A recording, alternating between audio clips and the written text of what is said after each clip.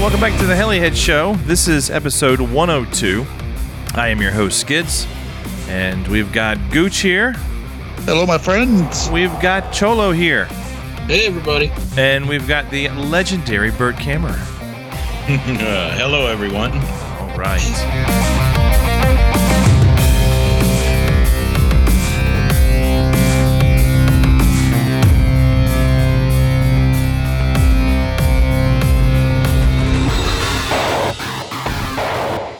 Man, what happened to Diamante? Did we lose him already? Where's he at? Man, Gone but not forgotten. He's probably went to Urcha early. Yeah. He forgot it's going to be next week. Or this week. You know? Is he practicing? Oh, he's practicing. Yeah. Yeah. He's looking to steal some more stuff. You know? He's going for the win. Oh, he's going for shit. the win, man. I think we just unpacked something. Yeah. Uh-oh. What is it? I don't know. Well, you have to talk to Chris about that. Yeah. Mm-hmm. Just anybody that sees him, ask him about it. Yeah. That's right. What is he trying to win? Yeah. Hey, I heard you stole something. What'd you steal? Let's see what he answers. It'll be good to see the kind of answers he gives. Absolutely. Yeah. Well, he's not with us. Maybe he comes in. But We Bert don't know. is. We'll see. Yeah. See how easily you can be replaced? Like that. Just like that, Diamante. Tiny. That was intentional, wasn't it? Just leave him out. Yeah. Yep. Yeah, he's actually on hold right now. He's trying to get in. We're not letting him. Yeah. Hey, guys, what's the password? I dialed in.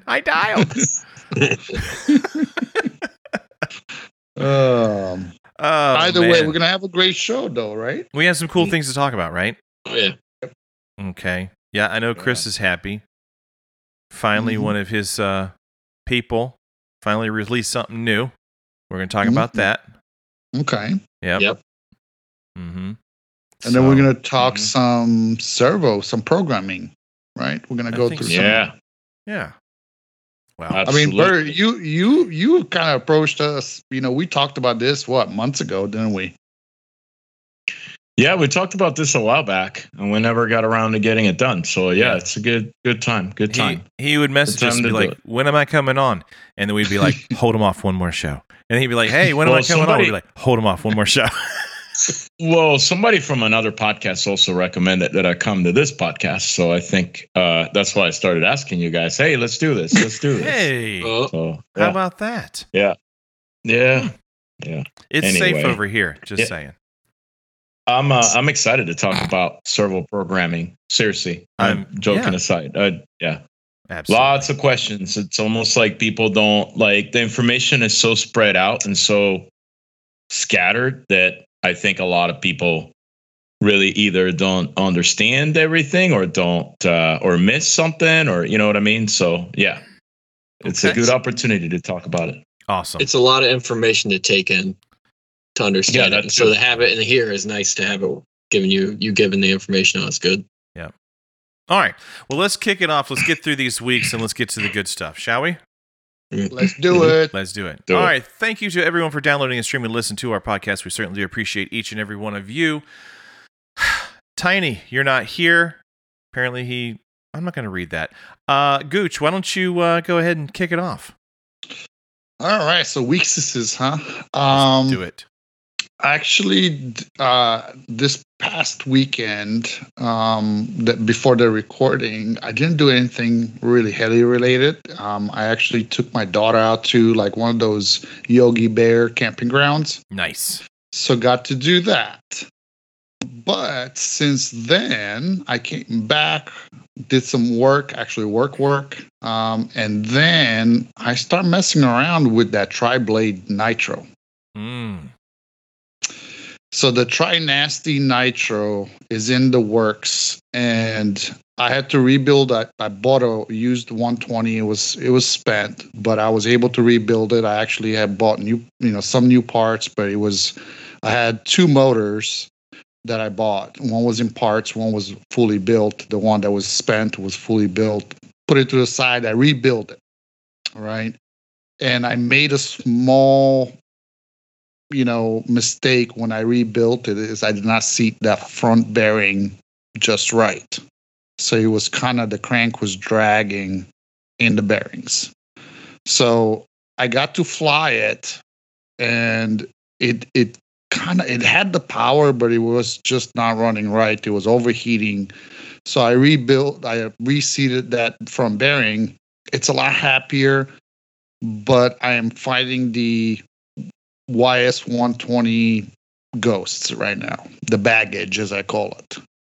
That motor, it could be filthy rich in the mid, and I'm already like 4.5 clicks out on the high needle. And when I give it the business, that thing will starts leaning out. Not full lean. When are you gonna give up on that stuff? When? When? We just I am telling you. Yes. I am telling you guys. When you guys see this 120 ripping into 3-blade, it looks, who cares? Yeah, but the problem is it does that one flight out of 74. So we're never gonna see it. I'm okay with that. It'll be like a Sunday. Yeah. When that 3-blade is like it's an electric, but is running on nitro, it don't matter if it's 1 flight, 2 flights, or 50. It puts a smile on your face. But that's like when, like, if a bear shits in the woods and no one's there to see it, did it really happen? Well, I'd rather wait for the 1 flight. I'm patient, Yeah. Because I would rather have that 1 glorious flight than like 10 OS shitty flights. Oh, Jesus Christ! What? Yeah. Whatever. Yep. So yeah, I'm getting it. Hopefully, I'm gonna try some magic, some dark voodoo magic, and I'm hoping that I could get it to not lean out on the higher head speed when I give it, a lot of collective and I start asking it for more. But I think we're close. We just need to do some adjustments, and that will be next to the Tri-Nasty Electric at IRCHA. I'm gonna try to bring both those out, and hopefully we have some fun with them. So that's kind of what I've been working. And as far as kind of leading up to IRCHA, nice. Getting ready. I know this episode will release the week of IRCHA. Most of us will be getting ready, or some already there. So got to pack the camper. Bert gave me some to-do things to bring with me. So we'll make it all happen. Did I? Yep. Did I? Yeah, that 10 by 10 tent. I got to bring that. I better bring that. So and you need a generator too, dude. Sorry about that. Yep. You need a generator. No, it's all good. I tried. Mm-hmm. We need to make sure that somebody at IRCHA takes Gucci to that fusion Asian place, the hibachi. Yeah. Dude, it's okay. I got my own bathroom, place. Dude. I got my own bathroom. Good. I'm safe. Before I go, I'm going to make sure I lock it. So ain't nobody going into that camper until I come. I lock mine. I don't care. I love you guys, but I'm locking my camper. I'm not stupid. So yeah. So yeah. Slowly getting ready for IRCHA, messing around with some nitro. It's that love-hate relationship with nitros. But we'll get it there. But that's about it for me. Cool. Cholo, you want to go? Yeah, I'll go ahead. Pretty much this week, besides normal working and stuff like that, I've been working on. Kevin and Ben were nice enough to send me, because I've talked to them a bunch of times about the Nitro Raw HD conversion. So I've been working on that, getting ready for that, to have the HD conversion, give that a try. And then cleaned out the hobby room to get ready, working on that. And hopefully I'll have it done this weekend so I can fly it in my part of town, not IRCHA. Yeah. I'm glad you're able to get that thing going. You've been talking about it for a long time, so... I know. It's Mud Dauber's coming back. Dirt Dauber is making a comeback. Sweet. Oh, boy. I love it. Yeah. I'm sure that helicopter is thanking you, Cholo. Yeah, it probably is. Probably is. Mm-hmm. Yeah. It just shed all the dirt off. It was like, yeah. Well, that's interesting. You're going to have it flying right about the same time that it stopped flying. Mm-hmm. Yeah. Hex 1 year anniversary. Hex. Yeah. So you're bringing it to Hex then. I need to get a pull on that. Dude. I want to try that thing. No, I'll have it ready for you. I'll have mine with a YS in it. Yeah, you can have a pull on that too. No, thank you. I'm good.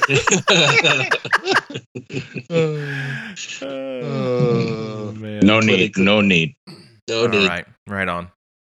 Well, what else you got, Chris? Anything? No, that's pretty much it. Just working on that and cleaning out the hobby room and getting ready for this weekend. Awesome. I can't wait to see it. Is it going to be orange, or you got the? I'm going to do the Puma canopy. Oh, okay. I have a yellow boom because that's just what I have, and so it's going to be like 15 colors, but it'll fly. Right on. Green side. But the original Puma canopy would match a little bit, wouldn't it? The Puma canopy with a yellow boom, kind of. Yeah, it doesn't look bad. It definitely can tell it's not the orange boom, but because the orange flows real well with it, but the yellow doesn't look bad at all. Like, I think it's a cool option. It'll probably look better than the yellow boom on my 580 because it's a lot, it's brighter, and the canopy on the Puma is a lot brighter. Yeah, because of those flat colors. So I think it'll be good. It'll look good. I'm excited. It's kind of fun because it's a bunch of just random stuff to put it all together. So it's the lower frames have like green stickers on one side and. It'll be a fun mission to try. Yeah. Bert, do you want me to go since I don't have a lot to talk about, and then you can talk about what you've been up to, and then you can kind of maybe share with what you're bringing to Urcha and all that stuff. What you think? Sure, right. Go for it. All right, so here we go. After Ohio Heli Throwdown, I haven't done a whole lot of anything. I did get out one weekend and flew. I got 3 tanks in. I was talking to Tom Shin the entire time, and really and truly, it was just simply to pass oil over the bearings in the motors. Man, that was the only reason I was out there. And so cover your ears, Bert. I flew the Nitron 90 twice, and it's not bad. So the problem I was having. So when the joke that was going around at Spring Fling, where Todd was like, "I can't fly this thing. It doesn't even hover right. Like it doesn't Piro." Oh yeah. The whole deal. So I ended up getting some of those Lynx cases in, and I changed the Neo board into one of those, and it is solid now. So that is a great thing. So it does have a 91 3DS. YS in it. It has the original YS carb on it, and it's getting better. I need somebody like Tom to kind of help give me the ropes on that one. However, the Black Nitro, which has the OS carb on it, non-reg because regulators are shit, Bert. It flies amazing. Interesting. I never said regulators are great. I'm not a fan, to be honest. I'm not. Do you like muffler pressure better? Well, it depends on the motor though. Like some motors actually like that. I've had motors that certain. I'm not saying like individual motor, but like certain models of motors, right? Okay. That actually run great with muffler pressure and others don't. So, I mean, I remember when Align released their 700 Nitro, the original one back in 2008, Align rebranded the OS 91H. Was it it was the 91HC. I forgot what exact model it was. But they sent me one that had no regulator. I think the rebranded OS Align engine had no regulator. And it worked great. It worked awesome. It really did. So, I mean, it tends to get a little leaner towards the end of the tank, but I mean, so what? You run it just a tad rich in the beginning and no big deal. So, right. Yeah. Well, I am obviously I've flown OS a long time, and it definitely makes tuning the 91 SRX that's in the Black Nitro a lot easier, but I just started to run into a lot of problems with the regulator, so I eliminated that from the problem, and it eliminates the need for the what are they called? Shit. The check valve. Check valve. Thank you. And so it eliminates the need for that. And it's just fuel fly. It's freaking great. I love it. So I don't know. Maybe I'll end up doing something like that with the Tron 90 as well, and maybe just kind of cut out the headaches. But anyway, that's all I did. I just went out there really just to fly those so that they just weren't sitting, and I need to do that probably another time before Hex, and that will be my next fun fly. So, but that is all I've been up to. It's just been work and more work. So yeah, it's been crazy. So but no anyway, Urcha for you, huh? No Urcha for this guy this time. Sorry, Eric. I've heard you're gonna have 2 new best friends, and that's okay. I'll forgive you. But he'll come running back. Don't worry. So we'll see. But at any rate, Bert, what have you been up to? Another typical week. So I actually started flying again as of probably 2 to 3 weeks ago. Since I got the 500 pre-production, or I guess it's a hybrid. It's not a prototype, but it's production. Okay. So I started flying again because I hadn't flown in a while, because the day-to-day grind just kind of takes it out of me, to be honest. But so I did quite a bit of flying over the last week, and just the usual day-to-day stuff. And then, of course, getting ready for Urcha, as most people know, we're a pretty tiny little business, so it takes we don't have 50 people that can help getting ready for an event. So it takes a lot of work to try to keep up with the daily routine, and on top of that, work on some stuff related to the 500 release, and then on top of that, get ready for Urcha. So it's been a pretty busy week. So normally I don't look forward to going to Urcha, but because it's always, it's just such a long drive, and, it's such a commercialized event. I'd rather go to a smaller event and hang with people and have more of a one-on-one time. But this year I'm kind of looking forward to it, because I haven't really gone to an event this year other than Frank's event in Miami, so I couldn't make it to Spring Fling. I haven't really gone anywhere. So I'm really looking forward to Urcha.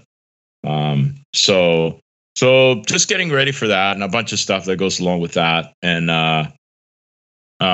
that goes along also with the 500, because as of the time of the release of this episode, pre-orders will be open. So nice. Been working on getting all that set up on the website and figuring out a bunch of stuff related to that, and dealer orders and things like that. So, yeah, other than that, that's about it. Like, we had a big problem with our previous vehicle, so we had to go vehicle shopping like 2 weeks ago. And that was not a fun experience. It never is. I'm not going to disclose what vehicle I purchased, but people will know sooner than later. Mm-hmm. All I can say is that they're actually pretty economical, because they have like a huge tax incentive nowadays. Mm. So, but I'm kind of like, yeah, it's a huge tax credit, which is really cool. And we kind of need that this year, because things are a little bit slow. But so are you voting Democratic now, Bert? No, not at all. Absolutely not. But I'm also not voting Republican. I don't vote anyway. I vote for the guy that has the policies that I like. So that makes sense. That's a good, unbiased way to go about it. I wish everyone thought that way. Yeah. Mm-hmm. But unfortunately, we get trapped in the red. I'm right down the middle. I'm right down the middle. I literally am right down the middle. Probably more to the right than the left, but I'm right down the middle. Some things I'm extremely Republican, and some things I'm extremely Democrat. So I'm really not a good candidate to talk politics, because I will agree with one side and agree with the other side, and disagree wholeheartedly with both sides. So yeah, right. And why are you politicizing a vehicle, Gucci? What is your problem? Well, who's giving you that tax incentive? Yeah. Actually, I think it passed. Was it both sides that supported that one? Yeah, absolutely. I think so. I'm pretty sure, based on what I read. Fair. I take back my comment. it's still gonna take you like 50 hours to get there. Yeah, I'm going to tell you what a friend told me a long time ago. Except I had a 454 in a truck, and basically he wanted to make me a sticker that said, "I pass everything except gas stations." And so I'm going to get you a sticker that says, "I pass everything except charge stations." Yeah, it's going to be interesting. It's going to suck. It's really going to suck. But we kind of had to do it because we had a major issue with our previous car, and it was a year past the warranty, and it was going to cost a lot of money.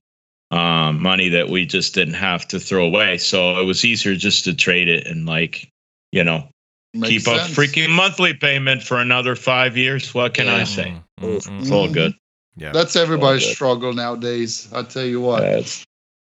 It's all good. Yeah, it's all good. But no, I mean, I think for daily driving for like around home, I think it's awesome that you don't have to ever go to a gas station.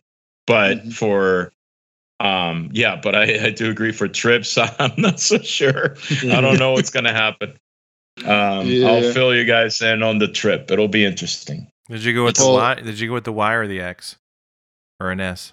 No, I went with the Y. And okay. I like that one. And pretty base model though. Like, I mean, they go pretty high, but they start at like low 40s, and then you get like almost $8,000 tax credit. So I mean, it's not bad. Dude. Yeah, $7,500, and it's a full credit. It's not a deduction. So yeah. So yeah, it's a pretty good deal actually. So wow. Yeah, we'll see.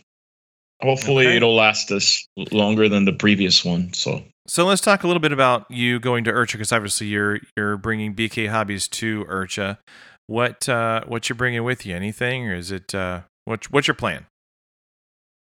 So the plan is we're setting up a tent, and we're going as SAB USA BK Hobbies, Theta USA, and Hobby Wing is joining us this year. So we're all sharing a tent. Yeah.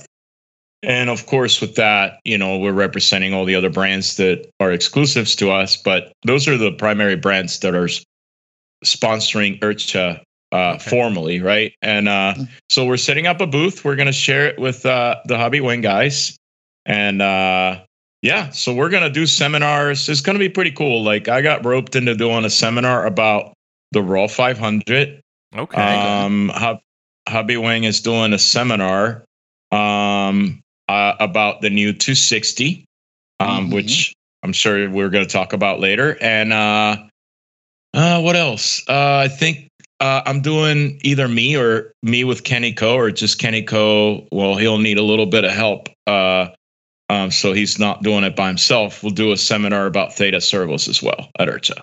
So awesome. Lots of action, like busy times, 3 seminars. We have demos, and then we're giving away a Raw 500 on Saturday. So what? That'll be pretty cool. Yeah, awesome. Just like last year. Last year we gave away a 420, and this year SAB timed the release around IRCHA time. So we're doing the giveaway for the 500, and as always, Hobby Wing, they're pretty generous. They're going to be giving away a bunch of stuff.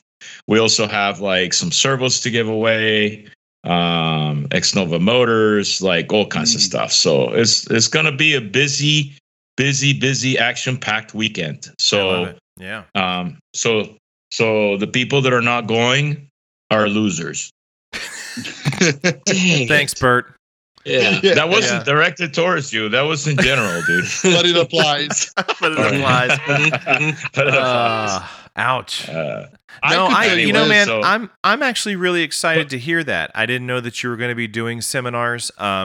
That's exciting, because that's so there might be a group of people that disagree, and it might be the older generation. I'm not sure, but IRCHA, as I think I've mentioned many times before, for me, it was cooler when it was a trade show, and when you do have those, seminars where you can kind of brush shoulders with the brands and, get to know the people behind them, and, things like that. Like having it just, people show up and doing a battle of the brands and doing a night show or whatever, and then the rest of the time you're just hanging with your buddies. Like, no offense to anyone, but I can do that anywhere, right? So I like the idea that it's coming back, maybe hopefully where they are kind of bringing that trade show aspect, right? 100% with you. Like, from a vendor perspective, I mean, for me, it's more fun to go to a smaller event, of course, but from a pilot, a regular pilot's perspective, I agree with you. Like, why would I want to drive or go so far away to the middle of nowhere in the Midwest US where all I can see is cornfields and pay $100 to register for an event and $100 plus $150 or whatever for a hotel night, or drive my camper, which costs equally a lot of money with fuel or diesel, whatever, when all I'm going to do is go fly like I would in my backyard event, or somewhere within, a couple hours. Right. Yeah. So unfortunately, I just don't think that there's enough. I don't think that the hobby is big enough in this particular moment to warrant or justify vendors investing a lot of time and effort to bring displays and product to sell and things like that, with the exception of HeliDirect. And the reason I say that is because they're right there. They're within right 30 minutes of, they're within 30 minutes. So it's very easy for them to set up shop there at IRCHA, right? Absolutely. But for anybody else, for any company, whether it is Scorpion Power Systems or Mikado USA or BK Hobbies or A-Main Hobbies or anybody else for that matter, it's a huge undertaking and a huge expense to go there and set up full shop or full, whether it is to sell or to display or have something that looks like a true trade show, when there's really very little coming back or to recoup that investment, right? Because there's not a whole lot of everyday pilots at IRCHA. Most of the people are either sponsored or connected to a sponsor in one way or another. I'm not saying there's no regular pilots. There is, but the numbers are not like nowhere near what they used to be, like, say, 10 years ago, right? Sure, I get that. Yeah. But seminars are a good way to do that relatively cheaply, right? So I agree. It's a good starting point. And I think there's things that IRCHA as an organization, leaving all the political things aside, can do to improve itself and allow those vendors to make it more of a trade show without having to spend a fortune to do so, right? And I think that's the direction that I'd like to see IRCHA as a whole move towards. And if they do that, even if slowly, I think they can capture a lot. They can get a lot more people to show up. Because for sure, I mean, if I buy a set of Theta servos, and, I see Kenny Ko doing a seminar at IRCHA, and I can ask Kenny Ko in person, the guy that has his name on the box of a certain type of servo, like questions about that servo. Of course, I'm going to be motivated to go there and ask him those questions, right? I mean, there's a lot of value in that. So, and potentially go and get on your phone right after the seminar and buy a set if that's what you want to do. Right. Yeah, correct. Yeah. Or walk away knowing, what my problem was or why I was confused about this or that. Yeah. Yep. Definitely. That's the right step, right? To ever be able to hope to be, bring it back, to it's just a worthy point. I mean, I recognize that it's more or less a loss for a lot of the people who are, demonstrating there, right? Bringing hobby shops or product to the location.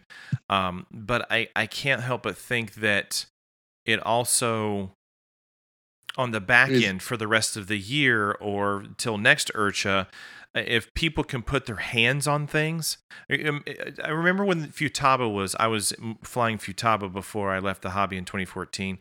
And to be able to go and actually put my hands on some of the radios to see switch spacing and how it felt, or if it was quad bearing or dual bearing, you know what I mean? Like all these things, and be able to turn it on and look at it. And, those things are I think they're important, it personally, but I do get that it comes at a huge cost, It does come at a huge cost, but I agree with you, dude. I mean, we're in an era where the brick and mortar shop is turned into a toy store. Yeah. And so we really can't go, it's like, if you don't belong to a flying club or I mean, how do you even get a hold of a V-bar if you're the guy that flies, in this predominant, let's say, airplane, field, spectrum radio, and you're interested in a V-bar? How would you ever touch one and see one? You just can't.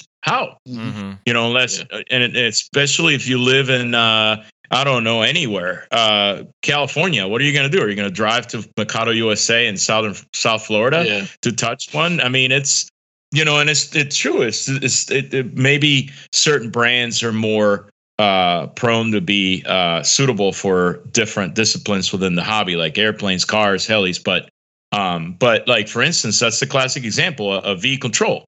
How would you ever get your hands on one if you fly in this little field in Tennessee with a bunch of plane guys and they all have Futaba, Spectrum, and Fry Sky or whatever else?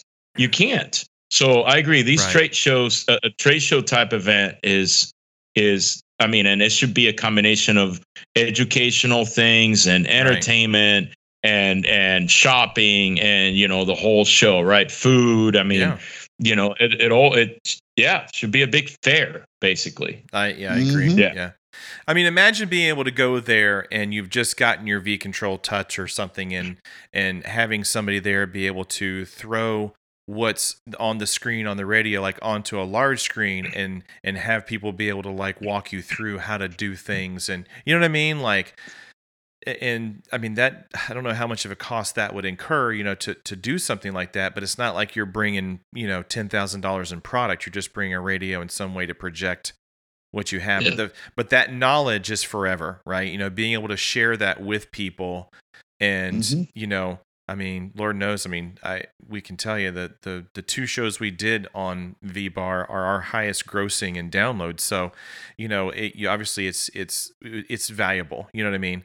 And so anyway, it is. I'm just saying, I think it's great that it's moving back towards that, because that was what made IRCHA special to me 10 years ago, was being able to see who was behind the products and being able to touch things and talk to people, and you know what I mean? So yeah, absolutely. Yeah. Absolutely. Yeah. Super excited. I'm ready. Yeah. So good for you. That's awesome.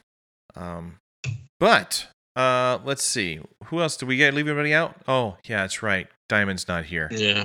Wah, wah. All right. So who's going to do it? Chris, I think it's you. I guess we'll say. What's popping? What's popping? Ooh, Dan, what we got, happening. buddy? Yeah. Well, we kind of already touched on two of them, but we'll do a better description. So I'll let Cholo hit us with the first one, because you are all up in that. You ready to talk about Hobby Wing 260 that's coming out. What? Yep. It's going to have the new V5 software already on it. Okay. It's also the new BEC, which is going to be 12 volts. Max. Up to 12 volts. Yeah. Yep. Up to 12 volts at 30 amps. Ooh. And then it's going to have a peak amp of 400 amps. And it's going to be roughly around $499. Give or take. Yeah, give or take a little bit. And so, but yeah, it's the same size. It's going to be a new case design. It's pretty much going to be taking over, from what I understand, taking over the 200 spot. Okay. Chris, I think it's $499.99 is set in stone as of right now. Okay. I am 99% sure that it's $499.99. So it's $10 more than the 200, which is really not a drastic price increase. So, but that's very competitive with a 300 amp Scorpion, the Tribunus 300 amp, because that's way more than $499.99. Is so? It? What's it? Yeah, what's that stickered at? Like over 600, I believe. Oh, really? Oof. Yeah. So it's super competitive, pretty much right there. Like, I would have no problem really taking that and putting it on my Trinasty Electric, the 14S one. I think it's going to be it'll be perfect. And it comes in at a bargain for $499.99. So that's true. Super, super excited about that one. I think I might have to do some trying out. Mm-hmm. And you can get that at BK Hobbies? Yeah. You can order it right now. Well, pre-order it. So. Pre-order it. Okay. That's awesome. So, talking about pre-ordering, as of the release of this episode, which should be around Monday or week, what else are we gonna have that's gonna be on pre-order, Bert? The all new Goblin Raw 500. Nice. Man, so we're pushing. Yeah, I think a lot of people are, because I know a lot of people are already like signing up for the giveaway at Urcha. And I want to talk briefly about this, Gooch, if you will allow me, or you want to start. You start, and I'll fill in the blanks. So go ahead. Go ahead, Bert. You wow. I just want to. Well, I was just going to say it's obviously the latest design from SAB. No question about it. It does look like a sort of a 420 blended in with the Puma in terms of like its design characteristics. The canopy is more like the Puma style design or the 580 style design, where it doesn't have that open end, right? Right. But the beauty of this is that the battery loads from the back of the helicopter. Yes. So you don't have to remove the canopy to insert and remove the battery. Now, how do you get around connecting the battery? Well, it comes with its own SAB's proprietary quick release connector, similar to the 420, but much more improved, much easier to work with because it's a much larger connector. It uses 4.5 millimeter bullets instead of, I don't remember what the 420 used, but much smaller. This is much larger. So it's easier to work with it and set it all up. And of course, it's easier to insert, remove the battery because of it. And it has some really cool features, like it has this belt tensioning feature that shows you how much tension you're putting in the belt. Yeah, and it shows like a scale from 0 to like -4 and then +4, where like the minus side, I believe, if I might be wrong on this because I don't have it in front of me, but I think the negative side is too loose, positive side is too tight, something like that. And you can find your own adjustment based on your type of flying and everything else. It is designed around a special type of motor because the gear ratio is a little unconventional for a 500 size machine. So it needs a motor with a KV ranging between 800 and 900, with a can size ranging between 4015 and 4020. So 4020, 900 being probably one of the most ideal motors. I think Scorpion is releasing a 4020 or 4015 850. I heard Eagle Drift is working on one as well. So I can't talk for the other manufacturers, but I know that Xnova is going to have the motor available as of the date of the helicopter release, or maybe a week ahead of time. So we're taking pre-orders for the motor as well. So if you order a kit and a motor, both will get shipped to you at the same time. It's designed for mini servos. So the traditional mini, there's really no mini standard, but because mini is kind of a weird servo, but some manufacturers make them bigger than others, but the standard is 35 millimeters. So it'll fit probably 99% of all mini servos on the market. The tail is also designed for a mini servo. The tail servo is mounted on the boom, which I kind of like because it based on my experience, unless you really put it in really, really hard, 90% or maybe 60% of the time when you crash and you have a boom mounted tail servo, you're not going to break the tail push rod. I do like that. You just got to make the necessary, you have to be cautious to not rip your servo wire, right? So you just set up some sort of extension or something so it unplugs instead of get, ripped. What else is relevant? Battery size 6S, ranging from, SAB recommends between 3,300 and 3,700. But honestly, anything between 3,000 and up to, I would say, 4,500 would work. And if you look at the website, whether it is our website, bkhobbies.com or sabusa.com or the Goblin website, you will find the specifications for the dimensions, for the battery compartment. So you can kind of pick and choose your 6S that you'd like to run. Oh, nice. I've flown it with batteries as heavy as 700 plus grams, and it still feels good. It's a pretty light machine, much lighter in comparison to what the original 500 used to be. The rated to flight weight, usually without the batteries, like 1.8 kilos, so 1,800 grams or so. So it's pretty freaking light. So let me stop you for a second, since you made that comparison, because I know a lot of people are going to wonder, is how does it compare to the previous Goblin 500, which, as we know, was a fused helicopter, versus this raw style 500? It's no different than flying. It's very similar to flying like an old Goblin 700, like I don't know, like Thunder Sport or Black Thunder, and then flying a raw 700. It feels kind of like that. It just feels a little bit more locked in. It feels lighter. It's a little bit more nimble. It's just the typical advantages of what you get with a pod and boom design versus the traditional Goblin design. But with that said, it's not as visible, right? Because you don't have that big boom. So, sure. I mean, it's just pros and cons. But I think it feels pretty good. I mean, we're gonna have a couple at IRCHA. We're gonna let select people fly them. So so we'll soon get feedback from people and see. But I'm pretty excited about it. I mean, SAB. A lot of people make these jokes about SAB releasing a helicopter every other week. Well, guess what? Nothing's been released for a year. So I think it's about time. Yeah. Yeah. It looks great, man. I'm trying so hard to hold off, man. I know you're gonna get it. You're gonna get one, man. No doubt. So just to add to that, Bert, let's kind of make it known, because I know we kind of already got some of those questions. Is what if somebody wants to fit a 40-25 in there? What is your take on that? I think it will be too big. Okay. But the issue is not necessarily how big it'll be. I don't think there's a lot of clearance between the top of a 40-20 motor and the canopy.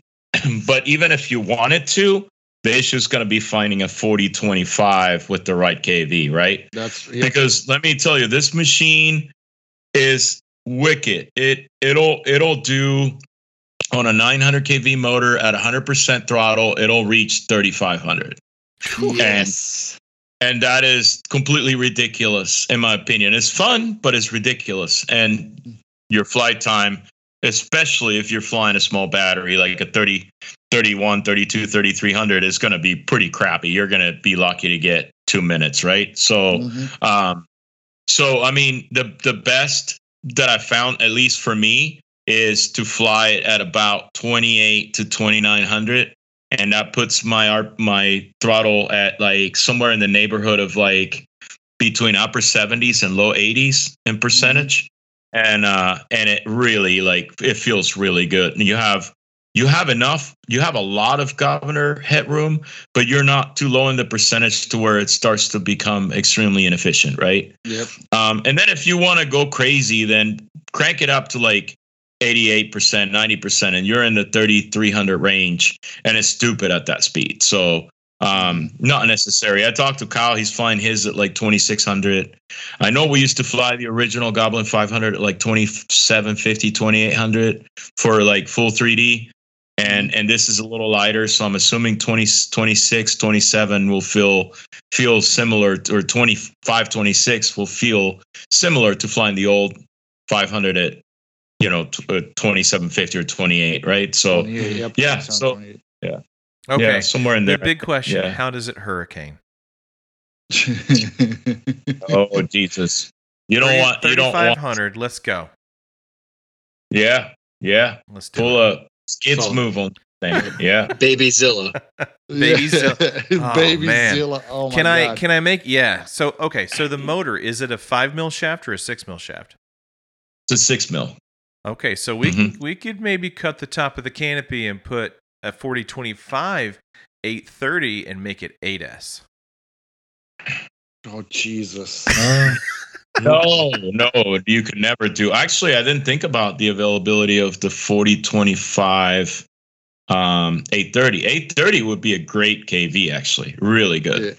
Because then you, like, you'd be like, probably in the 90%, 85, 90% range, and you'd be getting the, the 2700 or something like that, right? I think that's why some of the people are asking about the 4025, because I don't think 4020 comes in a 800 range kV. It's actually over 1,000, right? It's the 4025s that have those 800, 900 kV ranges already. So I think that's why people are asking about the 425. Xnova, we've discussed making a 40, but it won't be a 4025 or a 4020. It'll be a 4015, 800, which might be really, really sweet for people that are not Kevin, right? Yeah. Non-Kevins. Yeah. And, non-Kevins.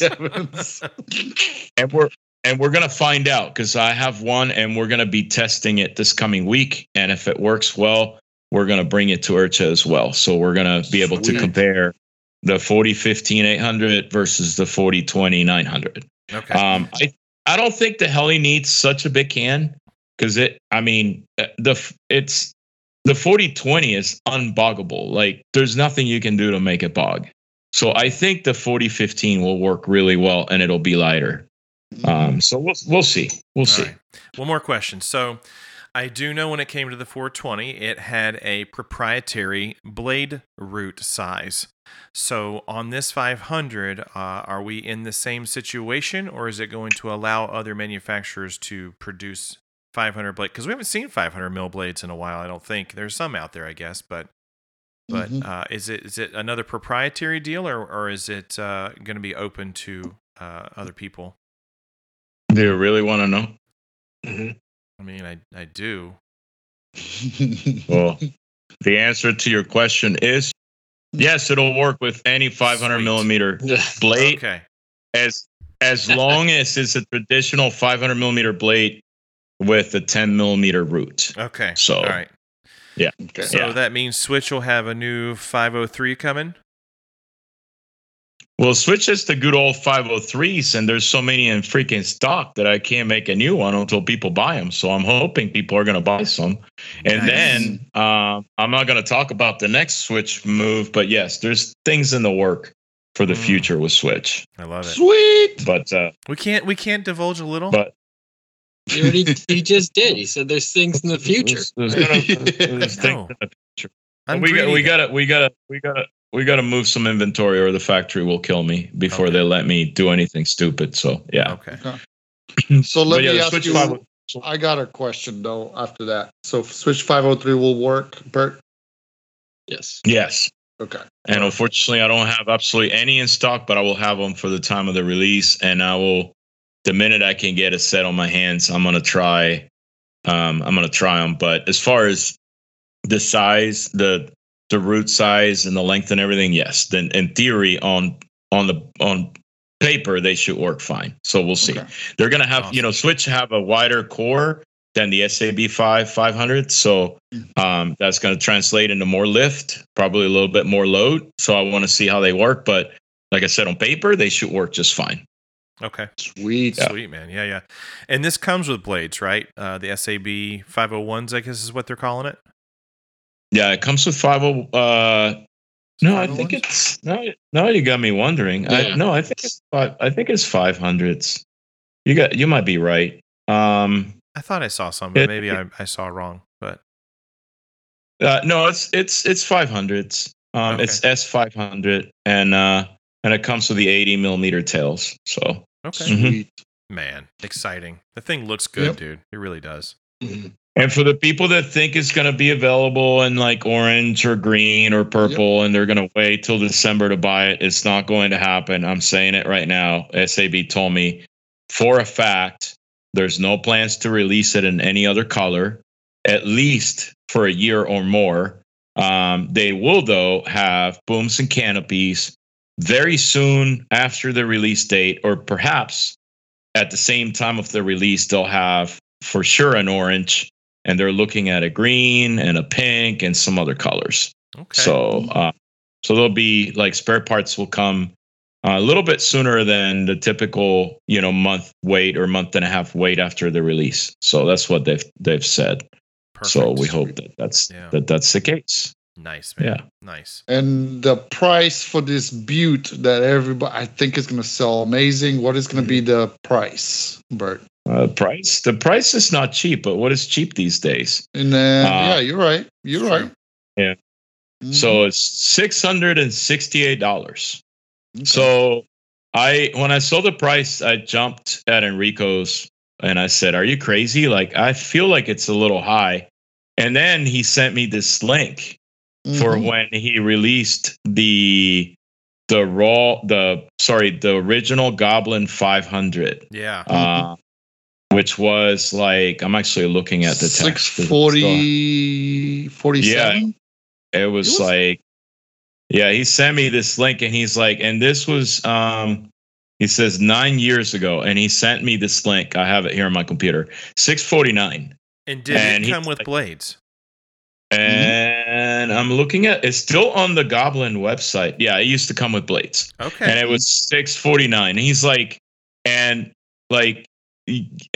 you realize how much like the raw materials have increased in 9 years? Yeah. He's like, in the last 2 years, they've increased 3 times more than they increased in the 6 years prior to that. Wow. So it is what it is. I mean, obviously SAP is making a quality product, it's a lot of the stuff is made. Some of the stuff is made in different parts of the world. It's not like it's all made in China. Some stuff's made in Vietnam. They have their own in-house factory where they make pretty much almost everything. So I mean, obviously, the cost is it's a factor. So, but and the market is not where it used to be. If they knew they could sell 5,000 of these, I'm sure they could sell it a little bit less, right? But so it's all. But it's the support that they get long term. Like if you look back, the fact is that BK Hobbies, SAB still carries parts even for stuff from like 11 years ago. Oh yeah, and I mean, and you guys know, like, I mean, at BK Hobbies, we get all these requests from all these people, and they, in my opinion, I don't mean to sound cocky, but they get great support, right? I mean, we support all our customers all the time. Like, I know that a lot of the other brands don't have that sort of support network that we do have. And I say we as in SAB. So they get support. If there's an issue, they get told there's an issue and they get sent a part to fix the issue. And, I mean, there's a company backing this whole thing that has an excellent reputation. So, and the build experience, not saying this because I'm part of SAB, but it's second to none. I don't think I'll give it to some of these other helis. They've come a long ways. Tron is actually a great heli. After I saw one in person, I was like, this is cool. Excel's come a long way. Nick Maxwell is involved, so he's doing a great job with them. I mean, there's a lot of good stuff out there. But when it comes to the build experience and the fitment and the quality of the parts in general, I just don't think anything else still to this day can touch SAB. And that's just, again, I'm not being cocky. I truly wholeheartedly believe that is the case. Yeah. So it's true. And we've me, Kevin, Cholo, I mean, all of us have built more recent other brands, right? Out of helping people out or whatever. And, we kind of see it all. So it's not, it's kind of just factual, right? So, man, I'm excited. I'm not going to lie. Yeah.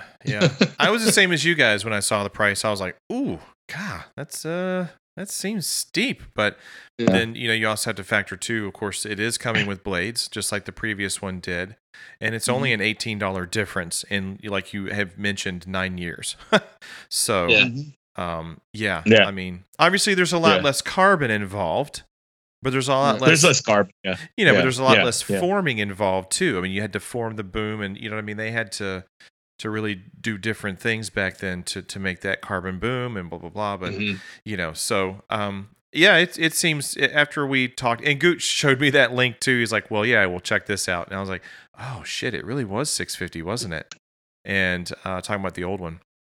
So, and to be honest, I had one, and I totally, I don't know if I just forgot. I mean, I had it back in when that released, and I was like, oh man, I can't believe it was that much back then. But it kind of adds up. I mean, shipping costs nowadays, and that's the thing is like you could look at it as the shipping is just from SAB to Bert, right, to BK Hobbies, and from BK Hobbies to the customer. But those parts that are not necessarily in-house, they always have to be shipped. Right. So if we know that all this, the material has to be shipped.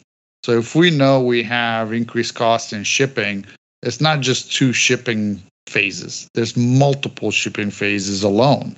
Right? Oh yeah. I mean, it's like certain parts that SAB, for example, subs out to other factories because, it's obvious that they don't make everything 100% in-house. They have to pay ship and inbound. They have to pay customs fees.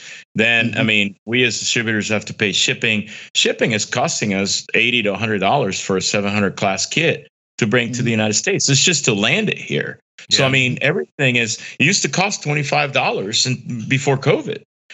So, I mean, everything has gotten so ridiculously expensive that these prices need to be structured in a way to where everybody throughout the distribution chain can make a little bit of money, right? Yeah. Yep. So, no, so I think that price is not, it might seem high, but it's supported, because of actual costs. So pretty cool though. I'm excited. I want one. Yeah. So I want you to send me Charlie's and send me one. So 2. I heard Charlie's buying them for everybody. Is that what it was? That's what I heard. Okay. Well, cool. Bird is like, sounds good. Nope. I'll think about it. But yeah, that's all really I had. Okay. I mean, I think both things, the Hobby Wing 260 and the Roll 500, to me, that's pretty big news. I know people have been asking about the Roll 500 for a while. And Hobby Wing, that's kind of like a surprise, but it's a good surprise, I think, release from them. So that's all I have for what's popping. Hey, man, it sounds good. Looking forward to it. All right. Does anybody have anything else to add? No? All right. Let's take a short break. We'll be right back. Hey, Coach. What's up, Big Raw? What battery are you running that 3-blade monster of yours?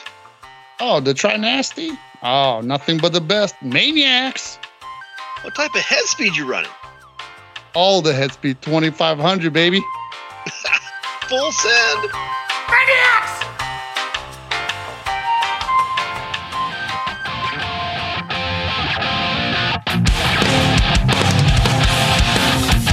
If you're looking for a top-of-the-line battery for your RC models, look no further than Maniacs batteries. These batteries are designed to provide exceptional power delivery, and with proper current maintenance, allow these batteries to last hundreds of cycles without showing wear.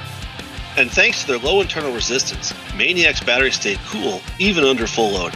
And with a USA service center and a 1-year manufacturer's warranty, you can be confident that you're getting a high-quality product that will outlast the competition. Still included is the 6-month crash replacement discount off 30% off MSRP. Give them a try and see for yourself why they're the go-to choice for serious RC modelers. Maniacs!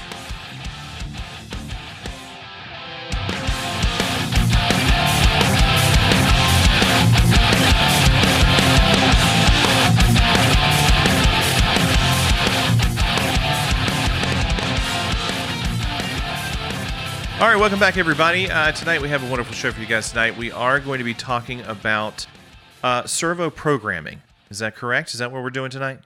That's what we're doing. Okay, I think so. Sweet. All right. Well, we have our guy here, Bert, who is also very familiar with servo programming, and we're just going to jump right into this. So, Gooch, if you want to take it over, let's do it. Yeah. So, like I said earlier, I think this topic really Bert brought up, quite some time ago, and not necessarily to make it specific to thetas or to Futaba programming or to torque programming, but just, kind of see what's out there, talk, potentially Bert is going to cover some of the programming features that theta servos have. I'm going to cover a little bit of the Futaba programming of servos, because I did actually do some programming on my old Futaba servos when I had my F3C machine.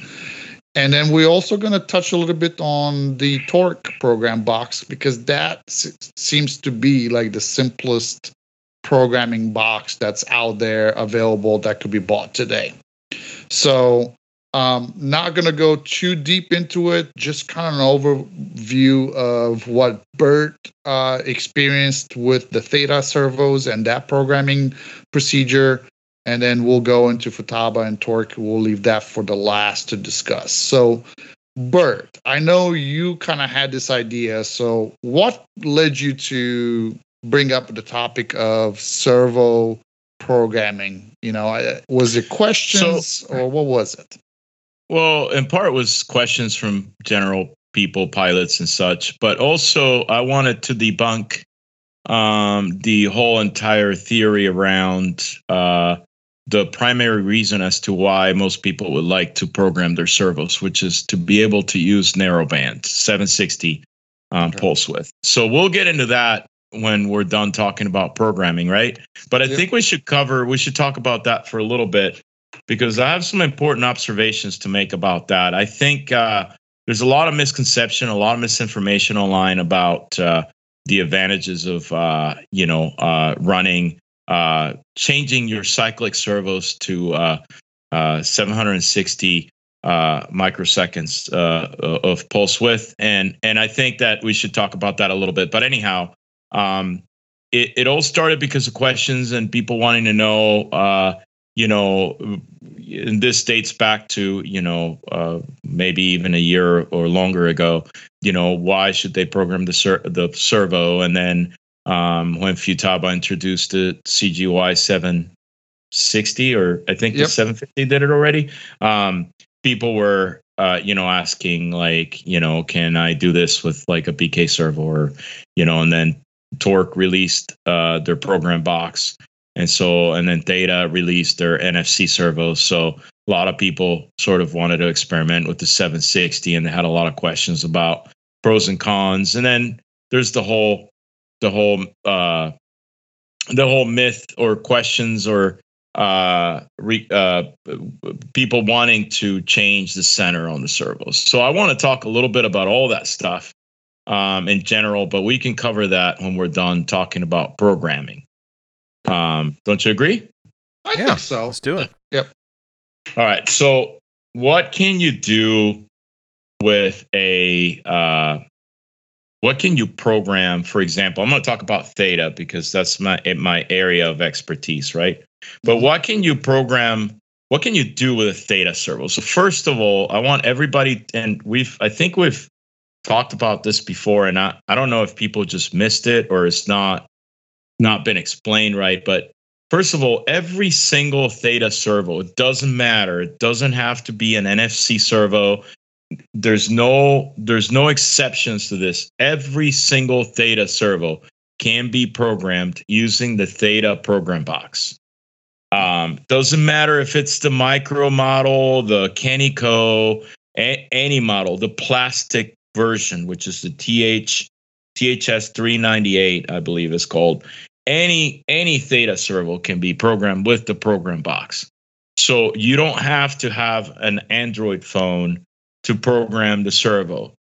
If you have an Android phone and that Android phone has NFC, which some Android phones, by the way, do not have that. But if you do, then, and you have a Theta NFC enabled servo, which they'll say it on the back of the case and it's advertised on whomever the website you're purchasing the Theta servo from shows, you'll see that it says NFC enable or NFC. Then you can use your Android phone NFC enabled or capable and enabled Android phone with the Theta app to program the servo. But you don't need that. You can use the program box with any servo, whether any Theta servo, whether NFC or not. Like I said, the plastic case one, THL 398, the micro servos, the THS 921s, the Canico set of servos, all of them, they can be programmed. Then the program box is $50 basically, and it'll get you by to program any Theta servo you purchase in the future. So I wanted to explain that first, because I've gotten this question probably 100 times, and I hope that a lot of people download this and listen to it so that they know that this is the case. No need to worry. It'll work. It's perfectly fine. So the other thing I want to talk about is what can you program? What can you do with a Theta servo? I mean, oh my God. So the primary, there's so much stuff you can do with a Theta servo in terms of programming. It's beyond ridiculous. But I think it's the only servo on the market, and I might be wrong on this, but I wholeheartedly believe it's the servo that has the most number of programmable options on the market. There's a lot of settings that you can change on any Theta servo. But the main reason why most people want to program their servo is because either they want to change the band to narrow band, so they want to go from 1520 to 760, or because they want to simply change the center of the servo. I feel like those are the two primary reasons as to why people want to program their servos, right? Mm-hmm. Now don't you agree, Gooch? Yeah, so that's really, so in full disclosure, when I use the Futaba programming box on those servos, it was literally for the neutral, which is the servo arm centering feature. That's it, Yeah. And then do the 760 to 1520. That one itself, also the Futaba program box, also has a lot of things, a lot of different options that you could change. But I do agree between what they offer and what Theta offers. I think Theta has, 1 or 2, 3 extra features. It's literally anything you could think of, you could change. Now, I will say this. I also used it, when it comes to Theta programming features, I used the max amperage on my mini servos that I put in my 700 to get extra torque and a little bit more speed out of them. So I don't know how many people would use that, but that's really the 3 things that I ever used the Theta program box. Okay. So yeah. But yeah, I do agree. It's got so many different options, and really, I think really we should just hit the top 3 and then just review like some of the extra ones that might be in your experience and your expertise, what else you might touch in your setup. Yeah, so with Theta servos, you can change the type, the function for which you're going to use the servo. So heli or airplane or buggy or drift. And what that does is that changes the overall servo behavior and the deadband built into the servo. So obviously you don't want to mess with that. You want to leave it in heli. You can also change the direction of function, so you can reverse the servo. So I want to debunk that too, like very quickly. So a lot of people set up their flabberless systems, and when you get to the swash mixing section of the transmitter or the programming for your flabberless system, they see that they have to reverse the servo or that servo, and for some reason these people think that they have to reverse it in the servo because that's the proper way to do it, and that's more friendly towards the flight controller. Flight controller doesn't care. Once the flight controller initializes, it knows servo number 2 needs to be reversed, and so be it, and it's done. There's zero advantage. There's no reason why you should reverse it on the servo. I mean, if you want, you can, but you're not gaining anything by doing that. You can also change, again, with Thetas, you can, in addition to the reverse, you can change to narrow band, which is a 760. There's all kinds of stuff like going from there. You can change the P and the I, which is part of the control loop, and how the servo reacts.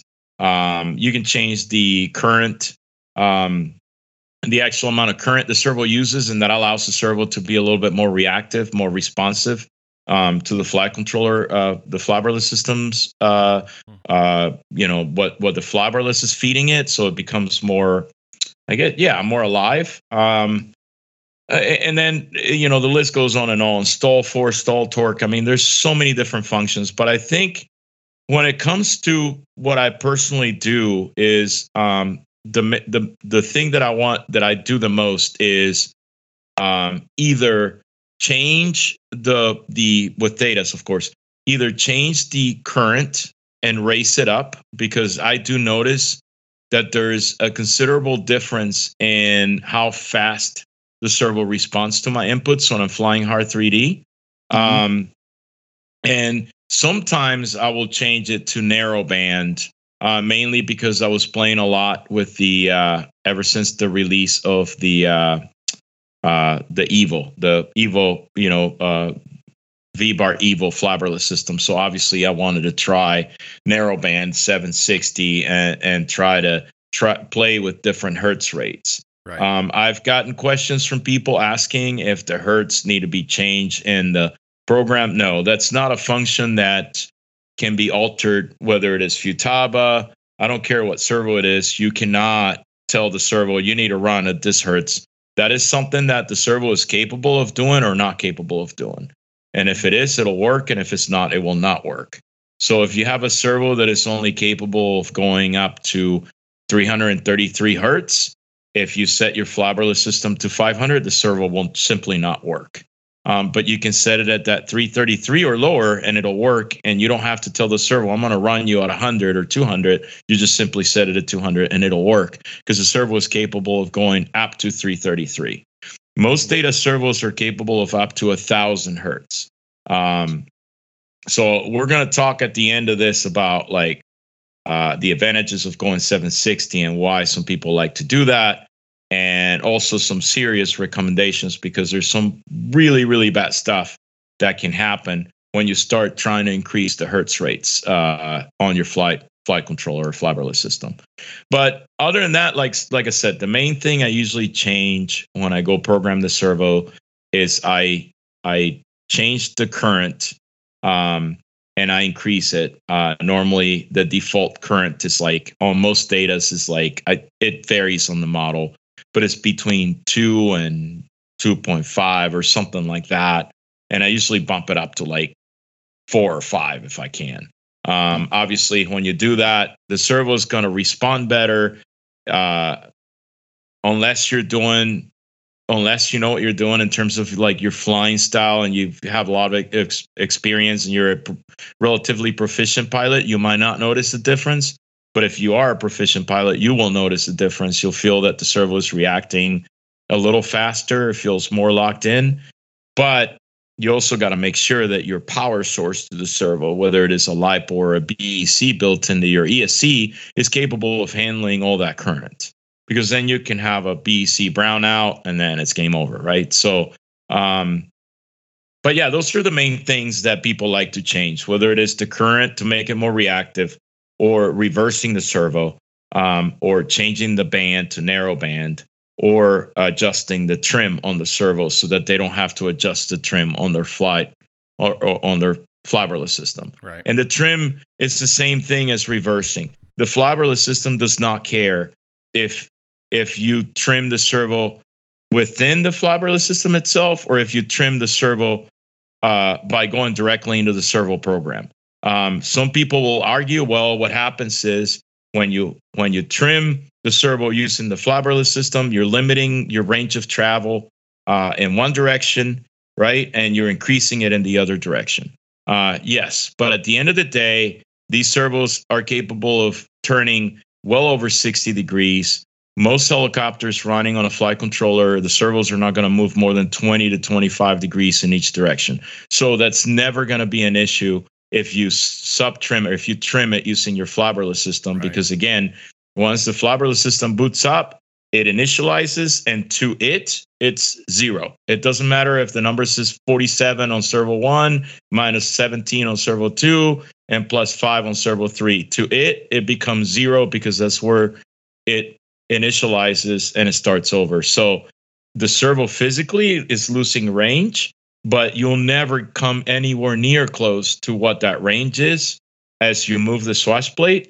So it will not affect anything. There's no reason to do that. Mm-hmm. Now, back in the flybar days, that would have been an awesome feature to have, right? Yeah, right. But yeah, for sure. But in this day and age, I mean, again, some people like to do it. I know, for example, Steve Yoon loves it, and that's fine. Like, there's nothing wrong with doing it, but there's really no reason to. If you just want to make your life simple, you don't even have to go there. So at the end of the day, programming is really, really not necessary. I think machines with flight controllers flying at 1520 and the default of, I don't know, 200 to 333 hertz, they fly awesome. I think 99.5% of the population that are proficient pilots are never going to notice the difference. I think sub trimming, reversing, and doing all that you can do within the flight controller. I mean, it is what it is. It's a cool feature to have. Is it necessary? I'm sorry, you guys know I speak my mind, and I'm pretty straightforward with my. I don't dress things up, but I just think it's a cool feature to have, but it's not a necessary feature to have. But some people like their servos to be set up in a certain way, and hey, more power to them. And it's cool that we have the ability to make all these changes. The one I like the most is changing the current, because I do feel a big difference in the response time, right?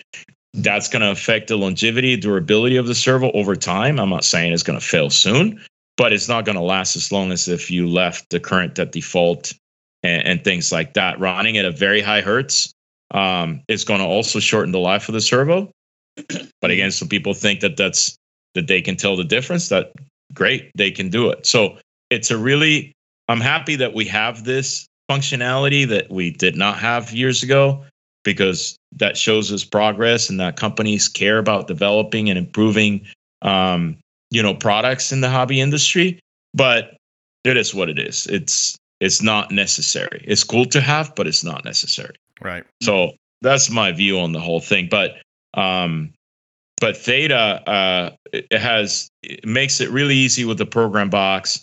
I'm not gonna lie, the NFC program, maybe it's because I'm an Android phone hater, and I'll admit it. I think they're great phones, but I'm kind of a hater. I tried one, and it was there was too much going on with it.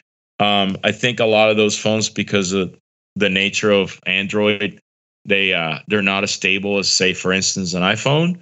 And a lot of times the apps will crash or whatever. But I had a lot of good luck with NFC. I was using NFC on a cheapo Android phone I bought to learn the software and everything else, and it worked fine. But the program box, in my opinion, is the way to go, because it's so simple. You stick it in your fly bag, and there you go. And you can, if you ever needed to change something or fix something, you could do it on the spot. So, and not have to worry about your phone. So. I like being able to run the signal wire, right? So you plug your servo into the program box, and then you take your signal wire into the flybarless unit into that channel, right? So even though it's not live, so you see where you're moving. Let's say you're working on centering your servo arm. You could actually program it and then go and actually, test it, right, to show what the flybarless unit is seeing now as the new center, right? Yeah, correct. Yeah, so some people complain about that. I think it's a pretty cool feature, but I'm with you. It's like, if I have the time to use it, then I'll use it, and I'll have this perfect without really touching the flybarless unit. But I've also done it where I use the flybarless unit 100% for trimming and everything else, and the heli flies for my skill level the same, right? So for sure. I think it's one of those things, I think it's really for the people that really want it perfect, right? And if they have the time, then more power to them. Make it perfect, and you have the opportunity now, and you have the possibilities through the program box to do it. I mean, the Futaba program box, very similar. It's got quite a few options. Same thing like the Theta servo. You could go and actually change it from 760 to 1520. You could mess with the neutral position, right? So you could center your servo arms or put them in a position that you want them. You could adjust the deadband. You could adjust the speed of how the servo reacts. You could adjust the torque. So you could actually limit the torque in that servo. So if that servo has 1,000 ounce-inch torque, you could reduce it across the board to bring it within the range of other servos you might have on that flight surface. I personally think that's more for airplanes more than really helicopters. Absolutely. Yeah. Then they have different, like the soft start, which soft start really even Theta has it. It's really when you power on how fast the servo arms move to center to what it thinks, what it knows that the center is of the, the position on the servo arm. You could make that slower, faster. You could have it where it's like you plug it in and bam, it just jumps at you. So really the same type of features really that Theta has through their programming box. The only difference really I think is they might name it something else to keep you guessing, but they have a manual, full out manual. And as always, just like with Theta box, the Futaba program box, you have to read the servo, right, to get all the settings that's currently in that servo. And then when you make your changes, you have to write it back to the servo. If you don't, and you just unplug it, everything that you programmed, that you set in that session, it goes away and is back to what it was before. And you could also do like a master reset to factory settings, right? So if you get too crazy, you forget what you're doing in there, you could just reset it to factory settings and you're back from the start. Yeah, same as Theta. As with the Theta. You can reset as well. Yeah. If you ever get confused and think you messed things up, you can reset it back to just factory, reset it, right? And I think that's the cool thing. Like if you go out there and you want to try different things, you can. But if you go in the wrong direction and you just do not like it, you could just reset it, make it simple on yourself. And I think that's what's cool about these two program boxes, right? The programming features from Futaba and Theta is you can reset it and start back from scratch fairly easy. I mean, 3 buttons, 4 pushes, something like that.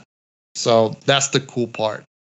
So yeah, that's kind of really, like I said, for me, the Futaba program box, when I used it, it was really the neutral setting that I adjusted.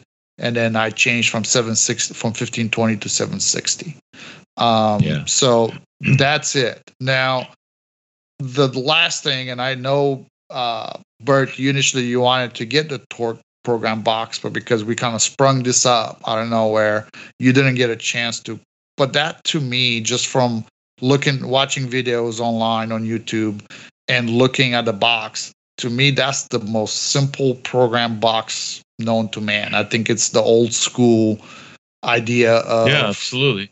Absolutely. I mean, no doubt. It does. The program box allows you, the torque program box allows you to change from 760 from 1520 to 760 and vice versa.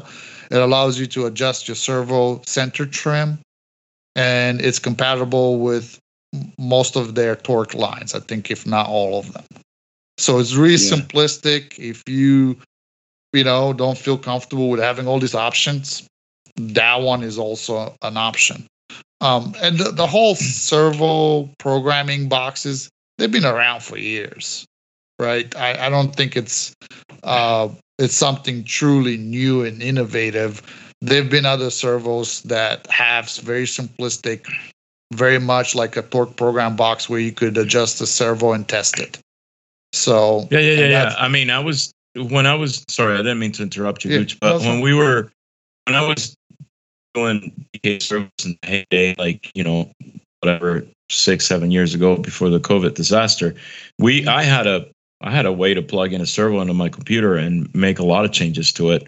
We just never commercialized it and turned it into a program box because there was really no reason to. It was a more dangerous proposition to let people mess with some of those settings than it was useful, right?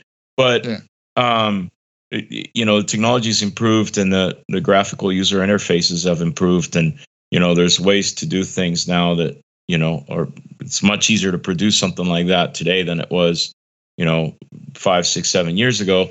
And I think one of the main reasons why these things became popular is because, again, people wanted to change.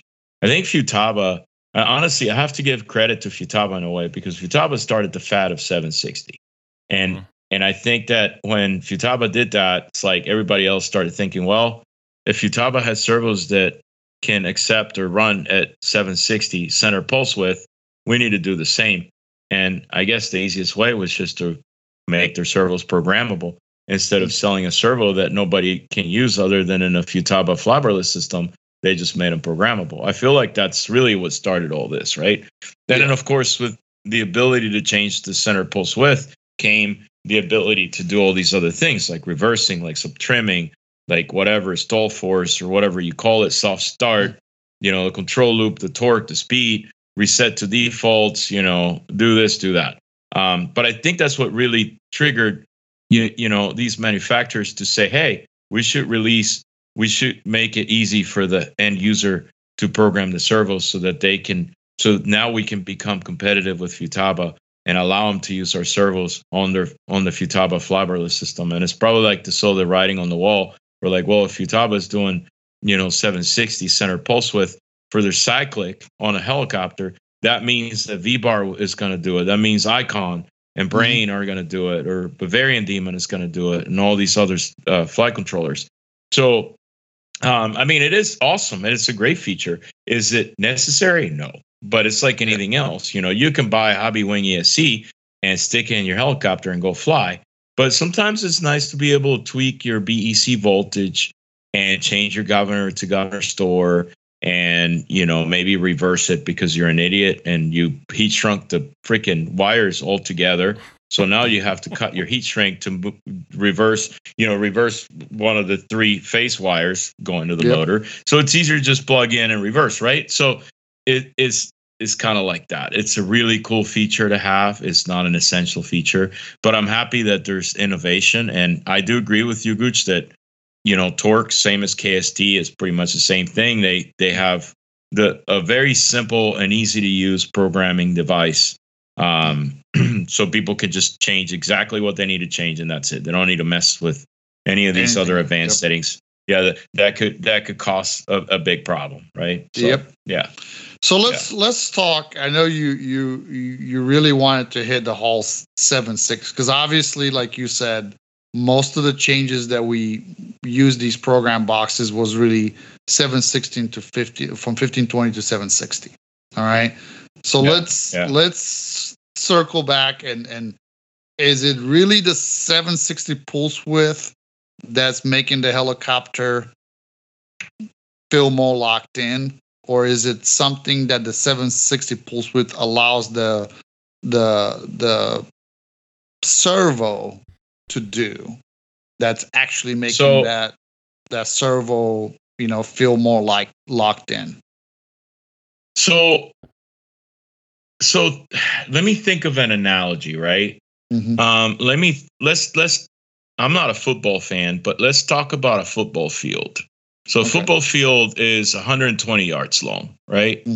And the hash marks are based okay, let's say let me find the right analogy. Thinking about a football field, let's talk about 120 yards, right? Okay, so if every step you make is 1 yard, it's going to take you 120 steps to get from one end to the other end of the field, right? Okay. Yep. That is basically your pulse on the servo, right? That's where one end of the field is one end of the servo travel. The other end of the field is the other end of the servo travel. The center of the field is when the servo is at center. Okay. Okay. So what's happening here is like now you're changing that whole range and you're cutting it in half, basically. So when you go to 760, so when you go to 760, you don't have, and again, this is all for analogies. We can get super technical and I can make drawings about this, but when the center pulse width gets dropped from 1520 to 760, now you don't have an entire servo football field. you have half a football field. So you only have 60 yards instead of 120 yards, right? Mm-hmm. So there is no advantage in doing that. If you actually think about it, there's a disadvantage because now you have less steps to get to cover half the field. You're only going to, if every step you make is 1 yard long, then you're only going to have 60 steps instead of 120 steps, right? To cover the whole field. So in theory, you would think that you have less resolution because you have less steps. And when I say steps, I'm talking about in the analogy, from an analogy perspective, actual human steps. But from a servo technical perspective, a step in the servo is basically a microsecond of movement, as an example, which is what comprises the deadband of the servo. And the deadband of the servo is the accuracy of the servo, right? Yep. So in theory, when you drop to 760, you would think, well, crap, I'm losing my precision. My servo doesn't have as much range to make these tiny little steps and be more precise. Well, that is not true. That is not true because the servos nowadays have, for the most part, I can't speak for any other servo, but in the neighborhood of about 4 nanoseconds of deadband, which is 0.04 microseconds of deadband. Okay. And half of 760 before you start noticing a difference, before the servo starts to become less precise. So think of the deadband as a step, right? Mm-hmm. And you can't see it with a naked eye, but as you start moving the stick, the amount of precision the servo is capable of giving you based on that stick movement, the lower the deadband is, because now you're not. So let's change the analogy. Now you're not covering 1 yard for every physical step you make. You're only covering like half a foot, right? With every step you make. So you still have a lot of steps to make. So you still can be very precise regardless of the center pulse width. You can go down to like, I forgot the number, but in the 300 and some hertz before you start noticing like an actual degradation of the deadband of a servo. And again, I'm speaking on behalf of Theta because that's how Theta works. I don't know what the deadband is for Futaba servo or anything else, but I'm sure they're all pretty similar. But the reason why people like to do 760s because it doesn't make any difference, really. It doesn't change anything. But what it does change is it allows the servo to run at a higher refresh rate. And the refresh rate is measured in hertz. So the higher the refresh rate, the faster the servo can read an input from the flight controller, right? Mm-hmm. So think of the refresh rate as to the number of instructions per second, right? You're talking on most old school flight controllers running at 1560 center pulse width. We were running 144 hertz, 200 hertz. Some of them were capable or are capable of doing 333 hertz, right? But now when you drop that center pulse width from 1520 to 760, now you can increase the hertz rate on your flabberless system as long as your servo is capable of handling that. Mm-hmm. And the flabberless system. I know Futaba, I think, I might be wrong on this, correct me, Gooch. I think it can only go to 285 hertz. That's correct. At 760 center pulse width. Whereas Futaba, I believe, can go upwards of 500 for the cyclic with the new Evo and 1,000 hertz for the tail. So Mikado, that's where the Mikado, right? Yeah. What did I call it? The Futaba. The Futaba is 285. The Evo could go up there. Yeah. Sorry. I meant to say the new Evo Mikado V-Bar Evo can go up to 500 on the cyclic hertz and up to 1,000 hertz on the tail. So that's where people are seeing the difference because now the servo is receiving more instructions during a certain period of time, so it does become more reactive. Mm-hmm. The issue with that is like when I hear somebody tell me, "Oh, Futaba feels great at 285, 760." Well, it's not. It's actually slower than running a Brain flight controller or Icon at 1560 and 333. Mm-hmm. So that's the part that I'm really confused about when people say, "Oh no, it's if you talk about 760." Like, I don't understand what they mean by that, and I think it's, to be honest with you, I think it's more of a fad, and I think that there's like some plus effect, or like I'll give you like I'll let you smoke a joint every day, and then on day 10, I'll give you a regular cigarette, and it might taste funny, but you might not. You know where I'm trying to get at. Yeah, I give you a glass of wine every day, and then on day, you see, yeah, it's like I honestly, there is on paper, there's no difference between 760 and 1520 unless you're running a much higher refresh rate. There is zero difference. The only difference is in the refresh. Is that what you're saying? Correct. In terms of speed. Yeah. And in terms of precision, there is no difference either. Because the dead band of the servo is the same dead band of the servo, right? So it makes absolutely no difference. So what about how it stops, though? Because I think that's where a lot of people... I'm gonna get myself in trouble.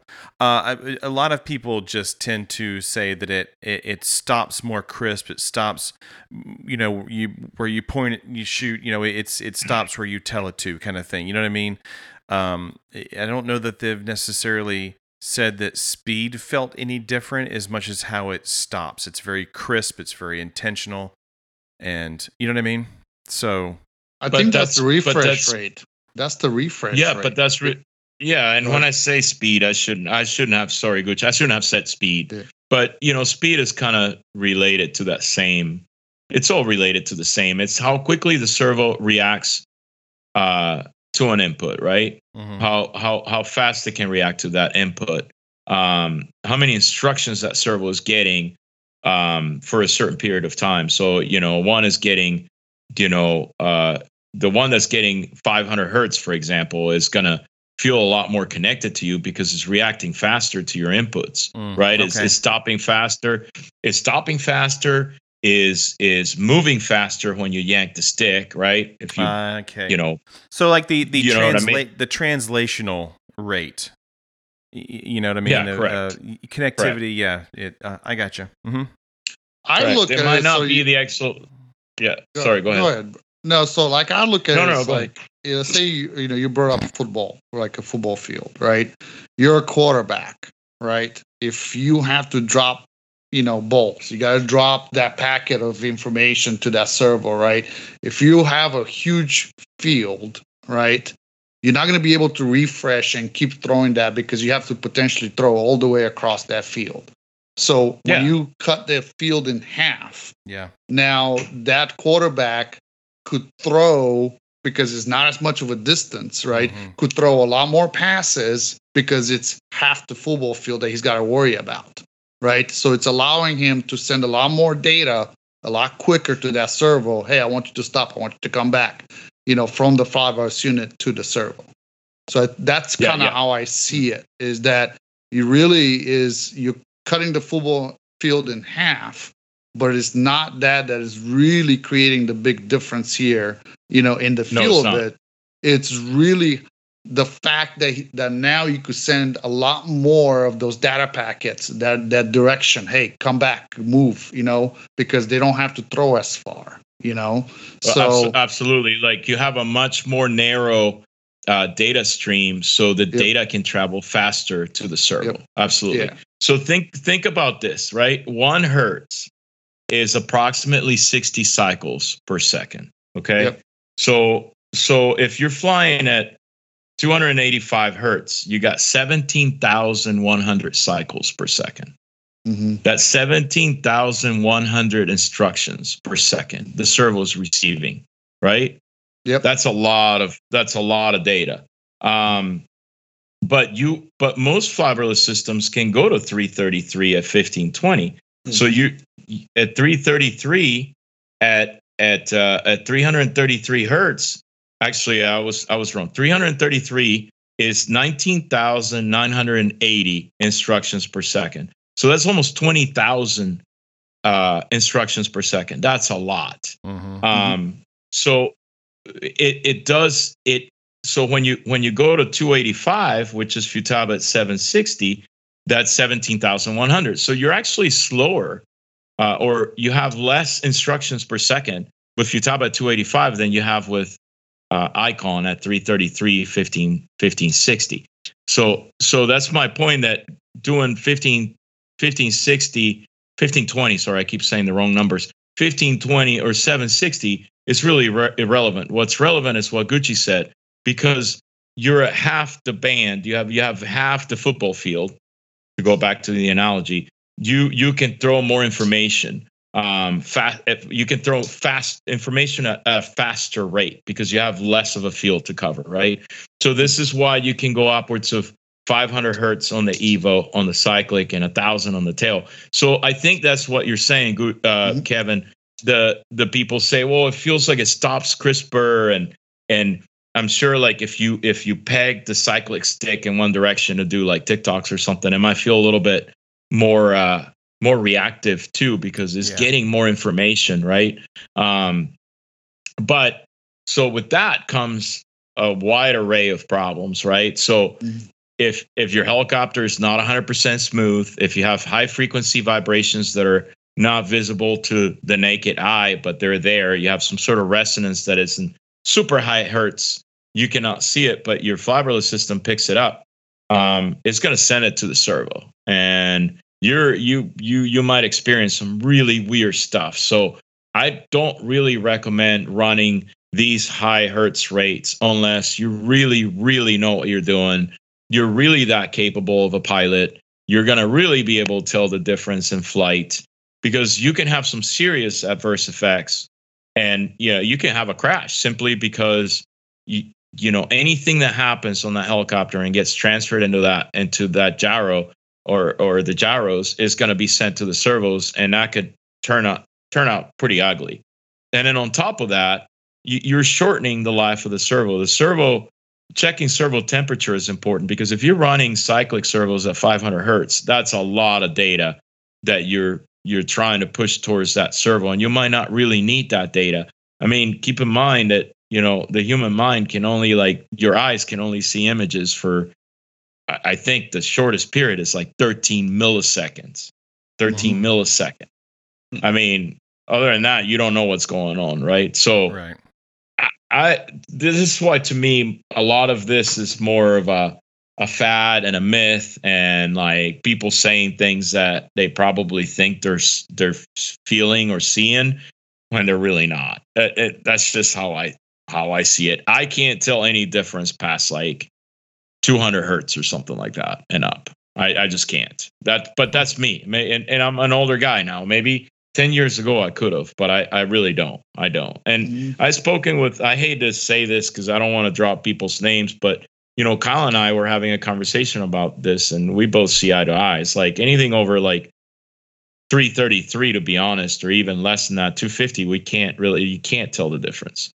So, I mean, it's cool to have, and we've all, like, Kyle and I have experimented with this stuff a lot, and I think I still have a helicopter running at like 500, but all I really notice is the servo getting warmer than normal. That's really all I noticed. Because I play it with a lot of different hertz and a lot of different settings, and it really wasn't anything. It again, after a certain rate, it's like, okay, like, it makes no sense anymore, right?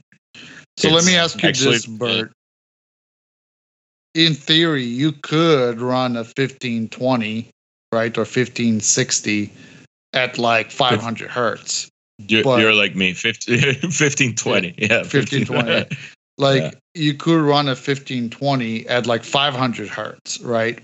But that would probably make that servo potentially glow, because that would be a lot of energy, right, that it would have to exert to throw along that whole football field. Right? Yeah, I don't know that it's possible. I mean, in terms of the data rate, the capability of like our current servos and their ability, their chips and their boards, their ability to accept that much that data transfer rate. Yeah. At 1520, and that's why on most of them you can only go on most fiberless systems, you can only go. I think actually that's a good question. I have to research that. The servo might take it. The fiberless system is not capable of sending it. Yeah. Not a 1520. Yeah. So let me ask this then. Well, two questions. It sounds like to me that it sounds to me as if this would be by far more beneficial for the F3C guys who need that around center precision. Because while the stick is in travel, there is no difference, right? At least visibly. Maybe digitally there's differences, but for us mere mortals, probably not a difference. No, actually, it's the other way. It's the other way around, Kevin. It's the precision is all based on deadband, so that should not change by changing either the hertz rate or the what do you call it, the center pulse. Mm-hmm. What changes is the rate of reaction time of the servo, and again, how many instructions it's getting right per second. So the servo will be overall more reactive, whether it is going back to center or leaving center or moving throughout the travel range. But maybe you're right. Maybe it would feel more precise because the two are sort of connected in a way, right? Mm-hmm. Because deadband is more related to the number of steps, whereas this is more related to the number of instructions. So I do agree with you. Like I guess where I'm going corrected. with this, you're right. Yeah, I guess where I'm going with this is that at what point do you stop chasing hertz, right? Because the servo is getting warm. So in F3C flying, obviously you would hopefully not be touching the sticks as much if it's staying more locked in where it doesn't require you to make the corrections to send those packets, as we're referring to. Whereas 3D, we are just absolutely obliterating the helicopter the entire time. And at what point or what hertz do you get to where if you fly like a dumb dick, right, are you going to be potentially damaging your servos because they are in fact getting hotter because you're expecting it to do something and it's total placebo, but all you're really doing is damaging servos. Does that make sense? Yeah, absolutely. Yeah. Absolutely. That's a good question. I think for most servos, simply because it's a proven design, 333 hertz is probably the highest that I would go if I want my servos to last me a long time and be happy. And I mean, obviously, you can't really tell for certain because I don't think there's been enough testing done. There's nobody's really tested longevity of the servo running at a X rate versus an X rate, right, or a Y rate, right? But 333 has been pretty much a standard on most digital servos over the last, I would say 5 to 10 years. So I would safely assume that 333 would be a safe bet. Nobody has really run servos at 500 hertz, for example, on a helicopter for a long time. I mean, this whole technology is relatively new to a degree, right? And we don't know for certain that, Futaba started this, a couple of years ago? I don't remember how long ago. 3 years ago. Yeah. Yeah, and they started at the most they will do is 285. The Evo is, I believe, one of the first ones. I think there's others doing it, but it's one of the first ones that's capable of doing, the 500 hertz on the cyclic and 1,000 on the tail. So I don't think it's been out long enough with people running it at those high hertz rates to know what is really going to do in the end. But for certain, it's going to shorten the life of the servo. It has to. Mm-hmm. It's proven that the servo runs hotter. I mean, is the servo going to last, 1,000 flights instead of 3,000 or 5,000? We don't know.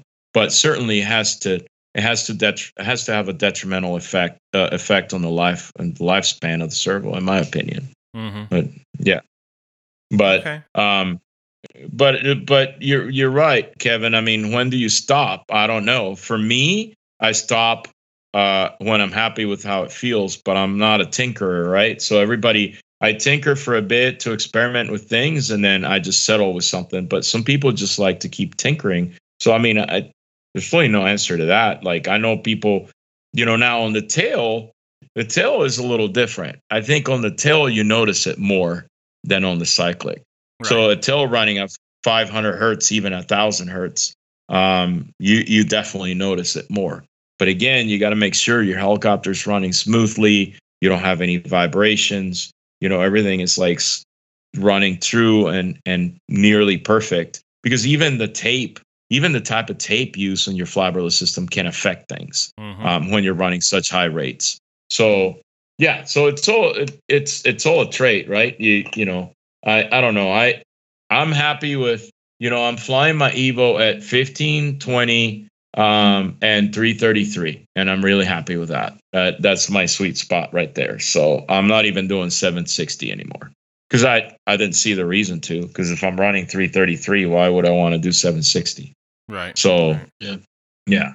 Whereas before, but on the Neos, I think I made a comment on one of my videos that the default rate was 333, and I was way wrong. I don't remember now because I looked it up, and I discussed it with some of the Mikado guys. But on the Neo, I think the default rate, which could not be changed, of course, on the original Neo, before the software changes and before the Evo hardware, I think the default rate was 144 or something like that. It was sub 150.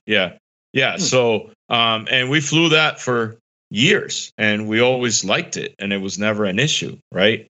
And to be honest with you, I still have a lot of helicopters flying Neos, and when I switched to the ones where I have the Evos running 333 1520 instead of 144 1520, I can't tell the difference. I really don't go like, oh, that's right, this thing has a Neo and it doesn't fly as crisp.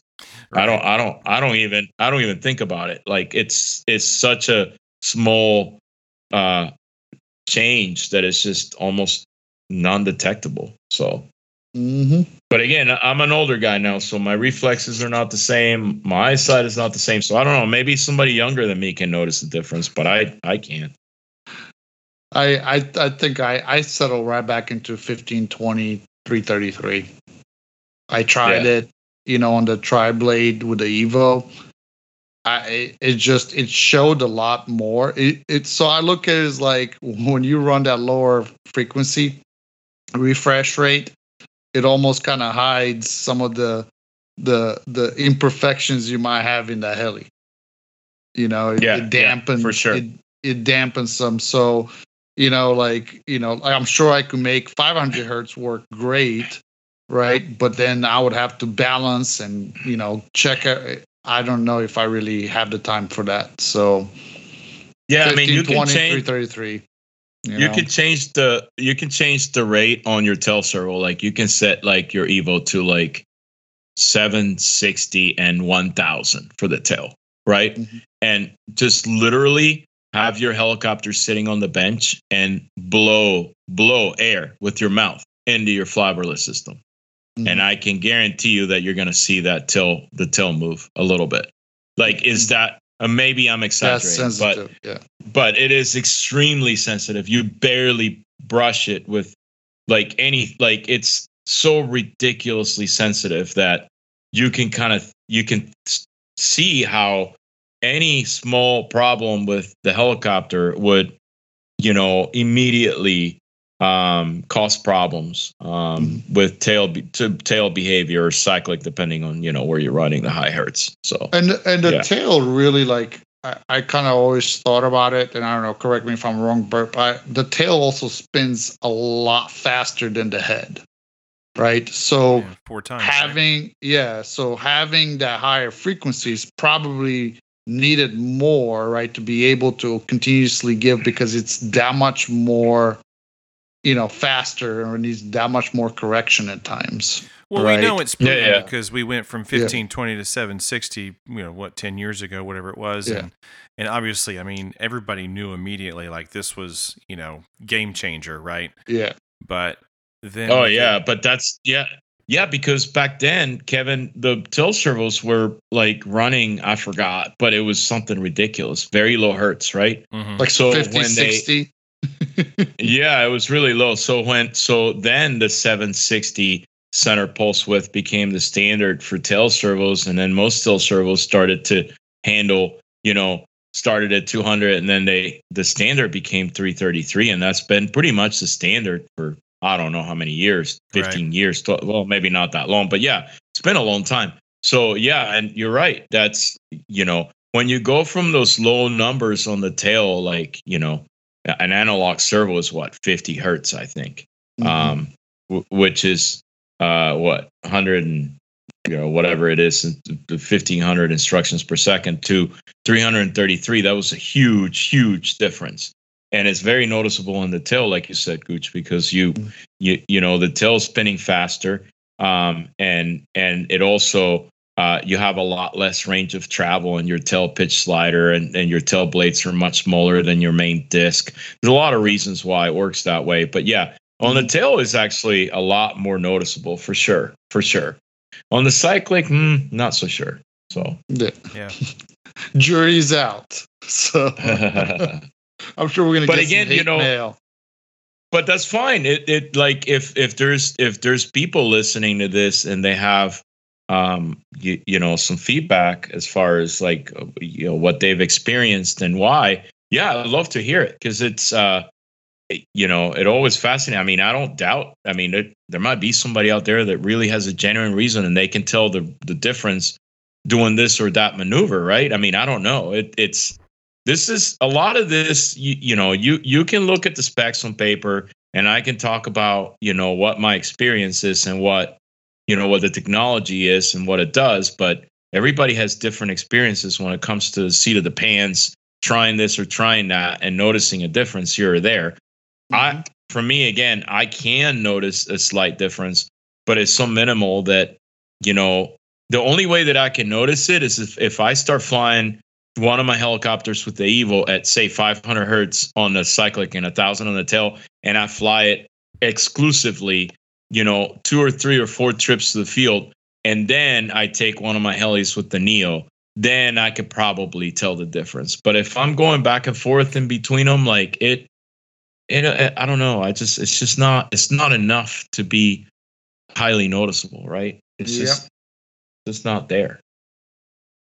Well, that's really all, to me, like that kind of information is always useful, right? Because it's you get a little bit deeper understanding of what is going on, right, in that servo, in that flybarless unit, right? So, cool. Yeah, right. Sure. Yeah. I'm team 1520, 760 on the tail. Let it rock. Have fun. There you go. So to be able to fly Old Man 3D, I need to be 1520, 333, and 760 at least 333. Yep. And then I can fly like Bert. Yep. Okay. Nailed it. And you already fly better than me. Shut up. Shut up. In one category, fast. Fast. Yeah. One in a hurricane. That's right. In a hurricane, no doubt. Right. Yeah. Well, very cool. All right. Well, is there anything else you guys want to add to that? Did we miss anything? No, I think that's just a good overview of programming, what's out there, and just the whole 760 1520 battle that's been going on for the past couple of years. I do have one last question. Actually, okay. Sorry. Yeah. What is the preferred method? To do the phone up to the back of the servos, or just get the program box? I'd say get the program box only because you don't have to fiddle fart with the freaking Android phone. Yeah. Wired connection's always better, right? Yep. Yeah, and also think about in some helicopters, you might not be able to tap the phone on the back of the servo once the servo is installed. Sure. On a Goblin, you can, or Raw. It sometimes is a little cumbersome to do so on the front servos. I've done it multiple times, but it's a little tricky because you got to go in between the motor and the servo. Sure. But on other helicopters, you can't even do that. So it's easier to just unplug the servo and plug it into the program box, and it's simple and easy, and it's not a big deal. So I think that's probably the preferred way to do it, I would say. Now, last thing I wanted to add is that, and in my conclusion, and I'm a very poor salesman because we're distributors of Theta in the United States. But what I'm getting at is if if anyone listening, if you guys have a particular servo that you like and it's not programmable, don't let the lack of programmability steer you away from getting that servo. I mean, you don't need to be able to program the servo. If there's a certain brand that is non-programmable, but you like it and that's what you're used to or whatever, for whatever XYZ reason, you've had luck with it, you trust in it, you like the way they feel, you like the way they look, whatever.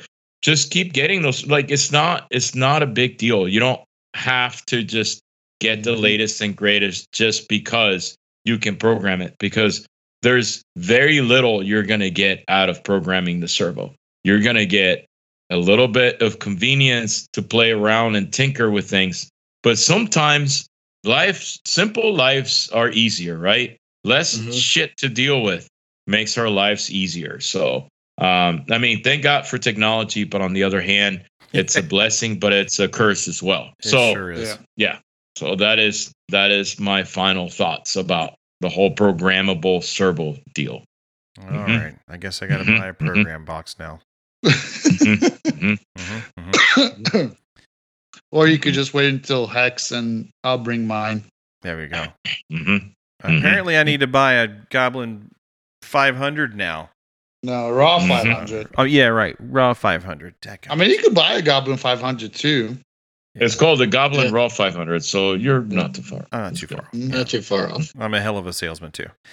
All right. Well, if we are done, then, Bert, how could people get in touch with you if they wanted to? So the easiest way is to just not get a hold of me because I don't answer anything. Hit up Sean. Yeah. No, they can hit me up. Yeah, they can. They can stop. They can hit me up. The easiest way is just to go to our support site and ask for Bert, and that's support.bkhobbies.com. I don't usually check Facebook messages, hardly ever. I log into Facebook, check a couple helicopter related things or whatever, and make a couple of posts, and I log out. I don't really get roped into the whole social media thing. It's way too time consuming, and I'd rather spend my time working or enjoying it with my loved ones or my friends. So get a hold of me through bkhobbies.com, ask for Bert, and that's how you can get a hold of me. Beautiful. And I'm usually around almost every day. So, awesome. Yep. Or Urcha. Come say hi at the BK Hobbies booth. Yep. Yeah. Come see us. Sign up at sabusa.com/raw500 and sign up there. We're gonna spam the crap out of you. It's fine. You can unsubscribe if you get tired of the emails. It's not the end of the world. That's the only thing we ask in exchange for entering you to this raffle deal on Saturday, where you can win, I don't know, a Hobby Wing 260 with a program box to go along with it. You can win Xnova motor, a Candy Co servo set, and of course a Raw 500. So, yep. Perfect. Got to be present though. No long distance relationships here. And if you don't make it to Urcha, then I'm going to speak it into existence. Bert will be at Heli Extravaganza this year. Jesus. We're going to have to make a cardboard, life cardboard figure. cutout. Yep. Have his hand move so we can at least have him wave. Yep. Yeah. Oh, dude, if we did that, whoo, it would be legit. Oh, man. Okay. All right. Well, if you would like to get in touch with us here at the Heliheads Show, you can reach us at theheliheadsshow@gmail.com. If you have any questions, maybe it's about servo programming. Of course, we know a guy. We can definitely get you in touch. If you have any show ideas, please let us know. If you'd like to be on the show, please let us know.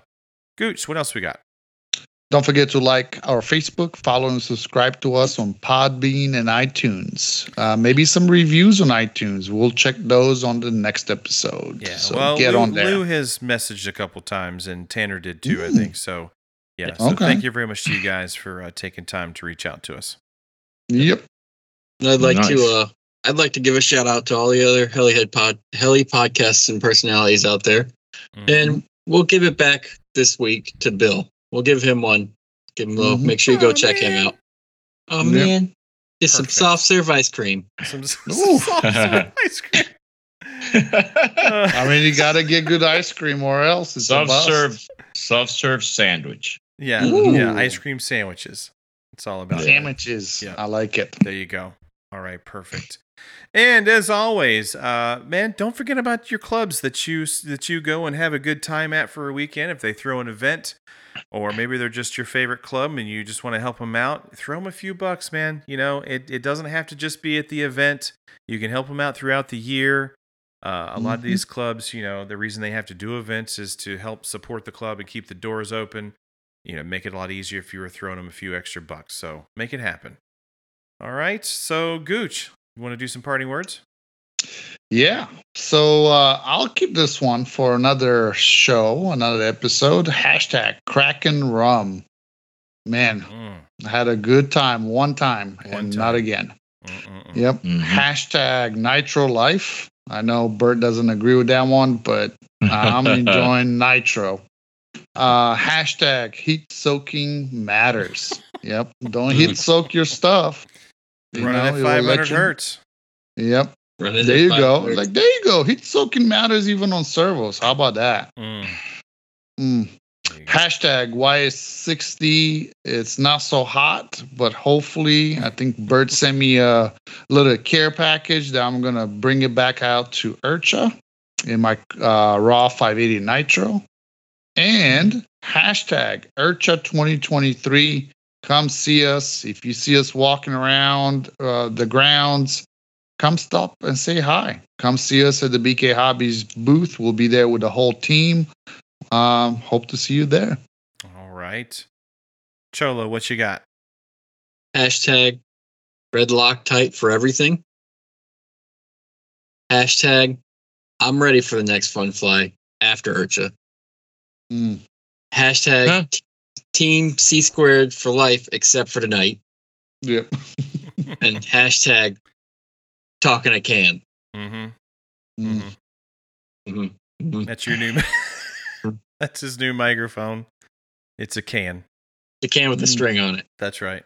That's right. Oh boy. All right, Bert, what you got? Look at this. This guy has more than Cholo. #Raw 500. Of course, cannot be missing.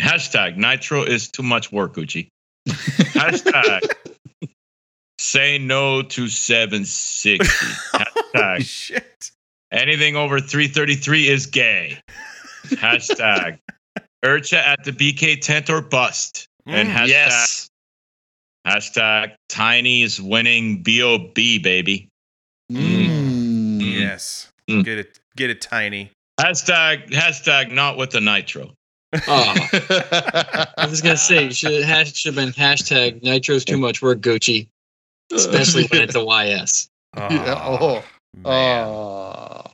It's okay. You get to see the YS. Don't worry. Oh my gosh. All right, here we go. We got #check your credit. We got #YS parties harder. #no slow S. #make Nitro great again. Here's looking at you, Rotor Rage. There's OS guys, then there's Nitro guys, Bert. Then there's only OS guys use Grinder. Nice. Oh my goodness. Geez, I had another one. Now I've totally forgotten it. Where was it? I tell you what, we're gonna go with #good luck to you, Tiny Diamond. We love you and we miss you. Till next time, this was episode 102 with Bert Kammerer. We'll catch you guys next time. Thank you, guys. Laters. See you later.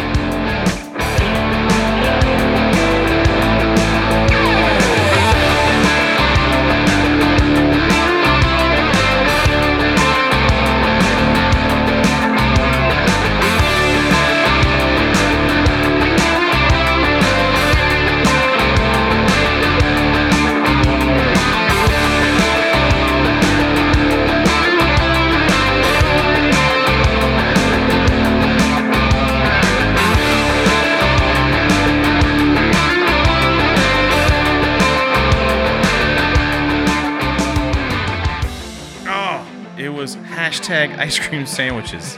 Oh. How did you forget that? Gotta get some soft serve. You got you should have done a hashtag the list.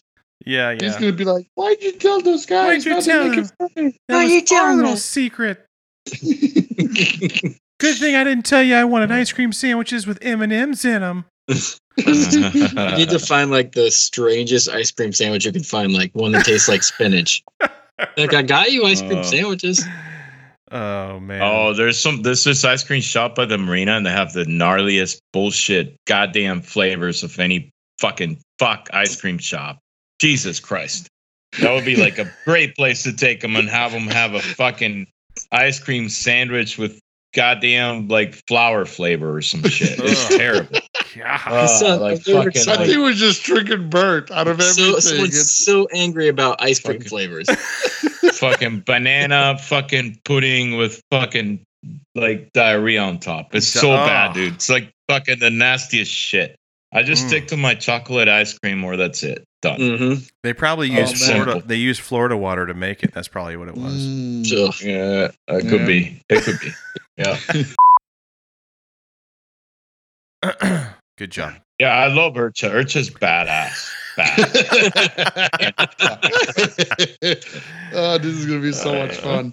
I can't wait. Yeah, dude. That's gonna be the best blooper ever. I can tell you right now. Yeah. We're gonna make a song out of it, Bert. I love Urcha. Yeah. Urcha. Oh my gosh, dude, that'd be great. Oh Lord. Oh man. Yeah. Yeah. You're just jealous. Kids, you're just jealous. It's funny, dude. Yeah, you're a deserter. Well, I actually can't go. The wife, when she gets back, she has something going on. Yeah. I can't go either, but I'm going. Come on. So yeah, Mitch Booth, he actually messaged me. He's like, "Look, dude, I'll pay for your ticket." I'm like, "No, dude, it's not that." Like, I have a voucher right now I haven't even used for a plane ticket. I just can't go. Yep.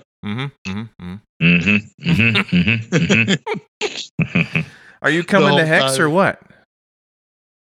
Yeah. There you go. Oh, I can't. The wife, man. The wife. He's getting him. God, dude. Oh, shit. Actually, I do want to go. I just don't know if I can pull it off because it's just two freaking weekends, man, and like it's my anniversary, so it's gonna be tough. So the wife has a thing. Yep. Okay. Yeah, I said the wife. The wife. We and our wives. Yeah. Yeah. Fuck. Dan's plan of having a bachelor aerodrome is starting to sound pretty good. You know. Yep. I'll go in. Man, that'll be a dream. Yeah. Come on, where's the Monty? I don't know. Him again. We're gonna start without him here in 7 minutes, right, Kevin? Yeah. Yep. Yeah. If he doesn't show up, Chris then just message me and be like, "Don't you dare fire up your microphone." I think we should let him fire it up and then just give him a world of shit and have it show up on recording. Yeah. Be like, oh, he's all freaking out about Battle of the Brands. Jesus Christ. Yeah, I'm like, just go out there and fly, dude. I asked if he wanted to do it. He could have said no. No, he wants to, but he gets nervous. I told him to do it with a nitro. He's like, that's a good idea. Oh, you're the one that told him to do a nitro. Nitro is freaking gay for competition. Jesus Christ. The problem is he gets too in his own head with the electric, and it goes too fast for him.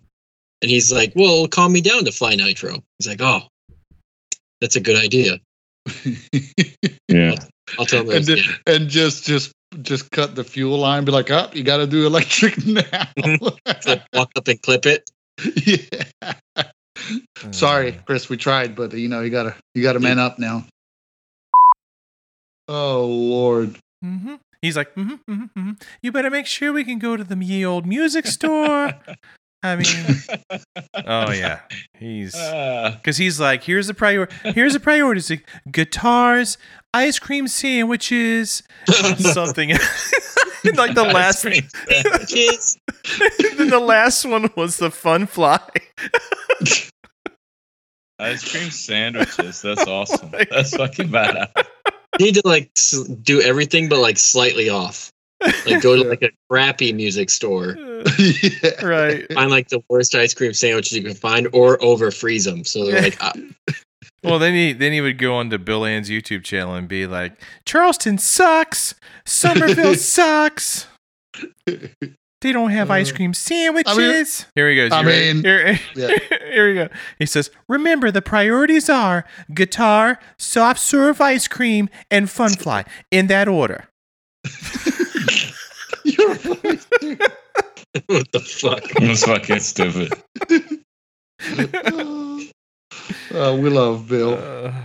We get to actually bash on Oxy quite a little bit on him, so it's kind of funny. Oh, yeah. It's easy. And Devin. Well, he was like, man, you guys were rough. He goes, you guys beat the shit out of Diamante. I don't know. Somebody said something about him like he's a washed up has-been. And I don't even remember saying that. And I was no way. I was like, holy shit. He's like, you guys are being rough.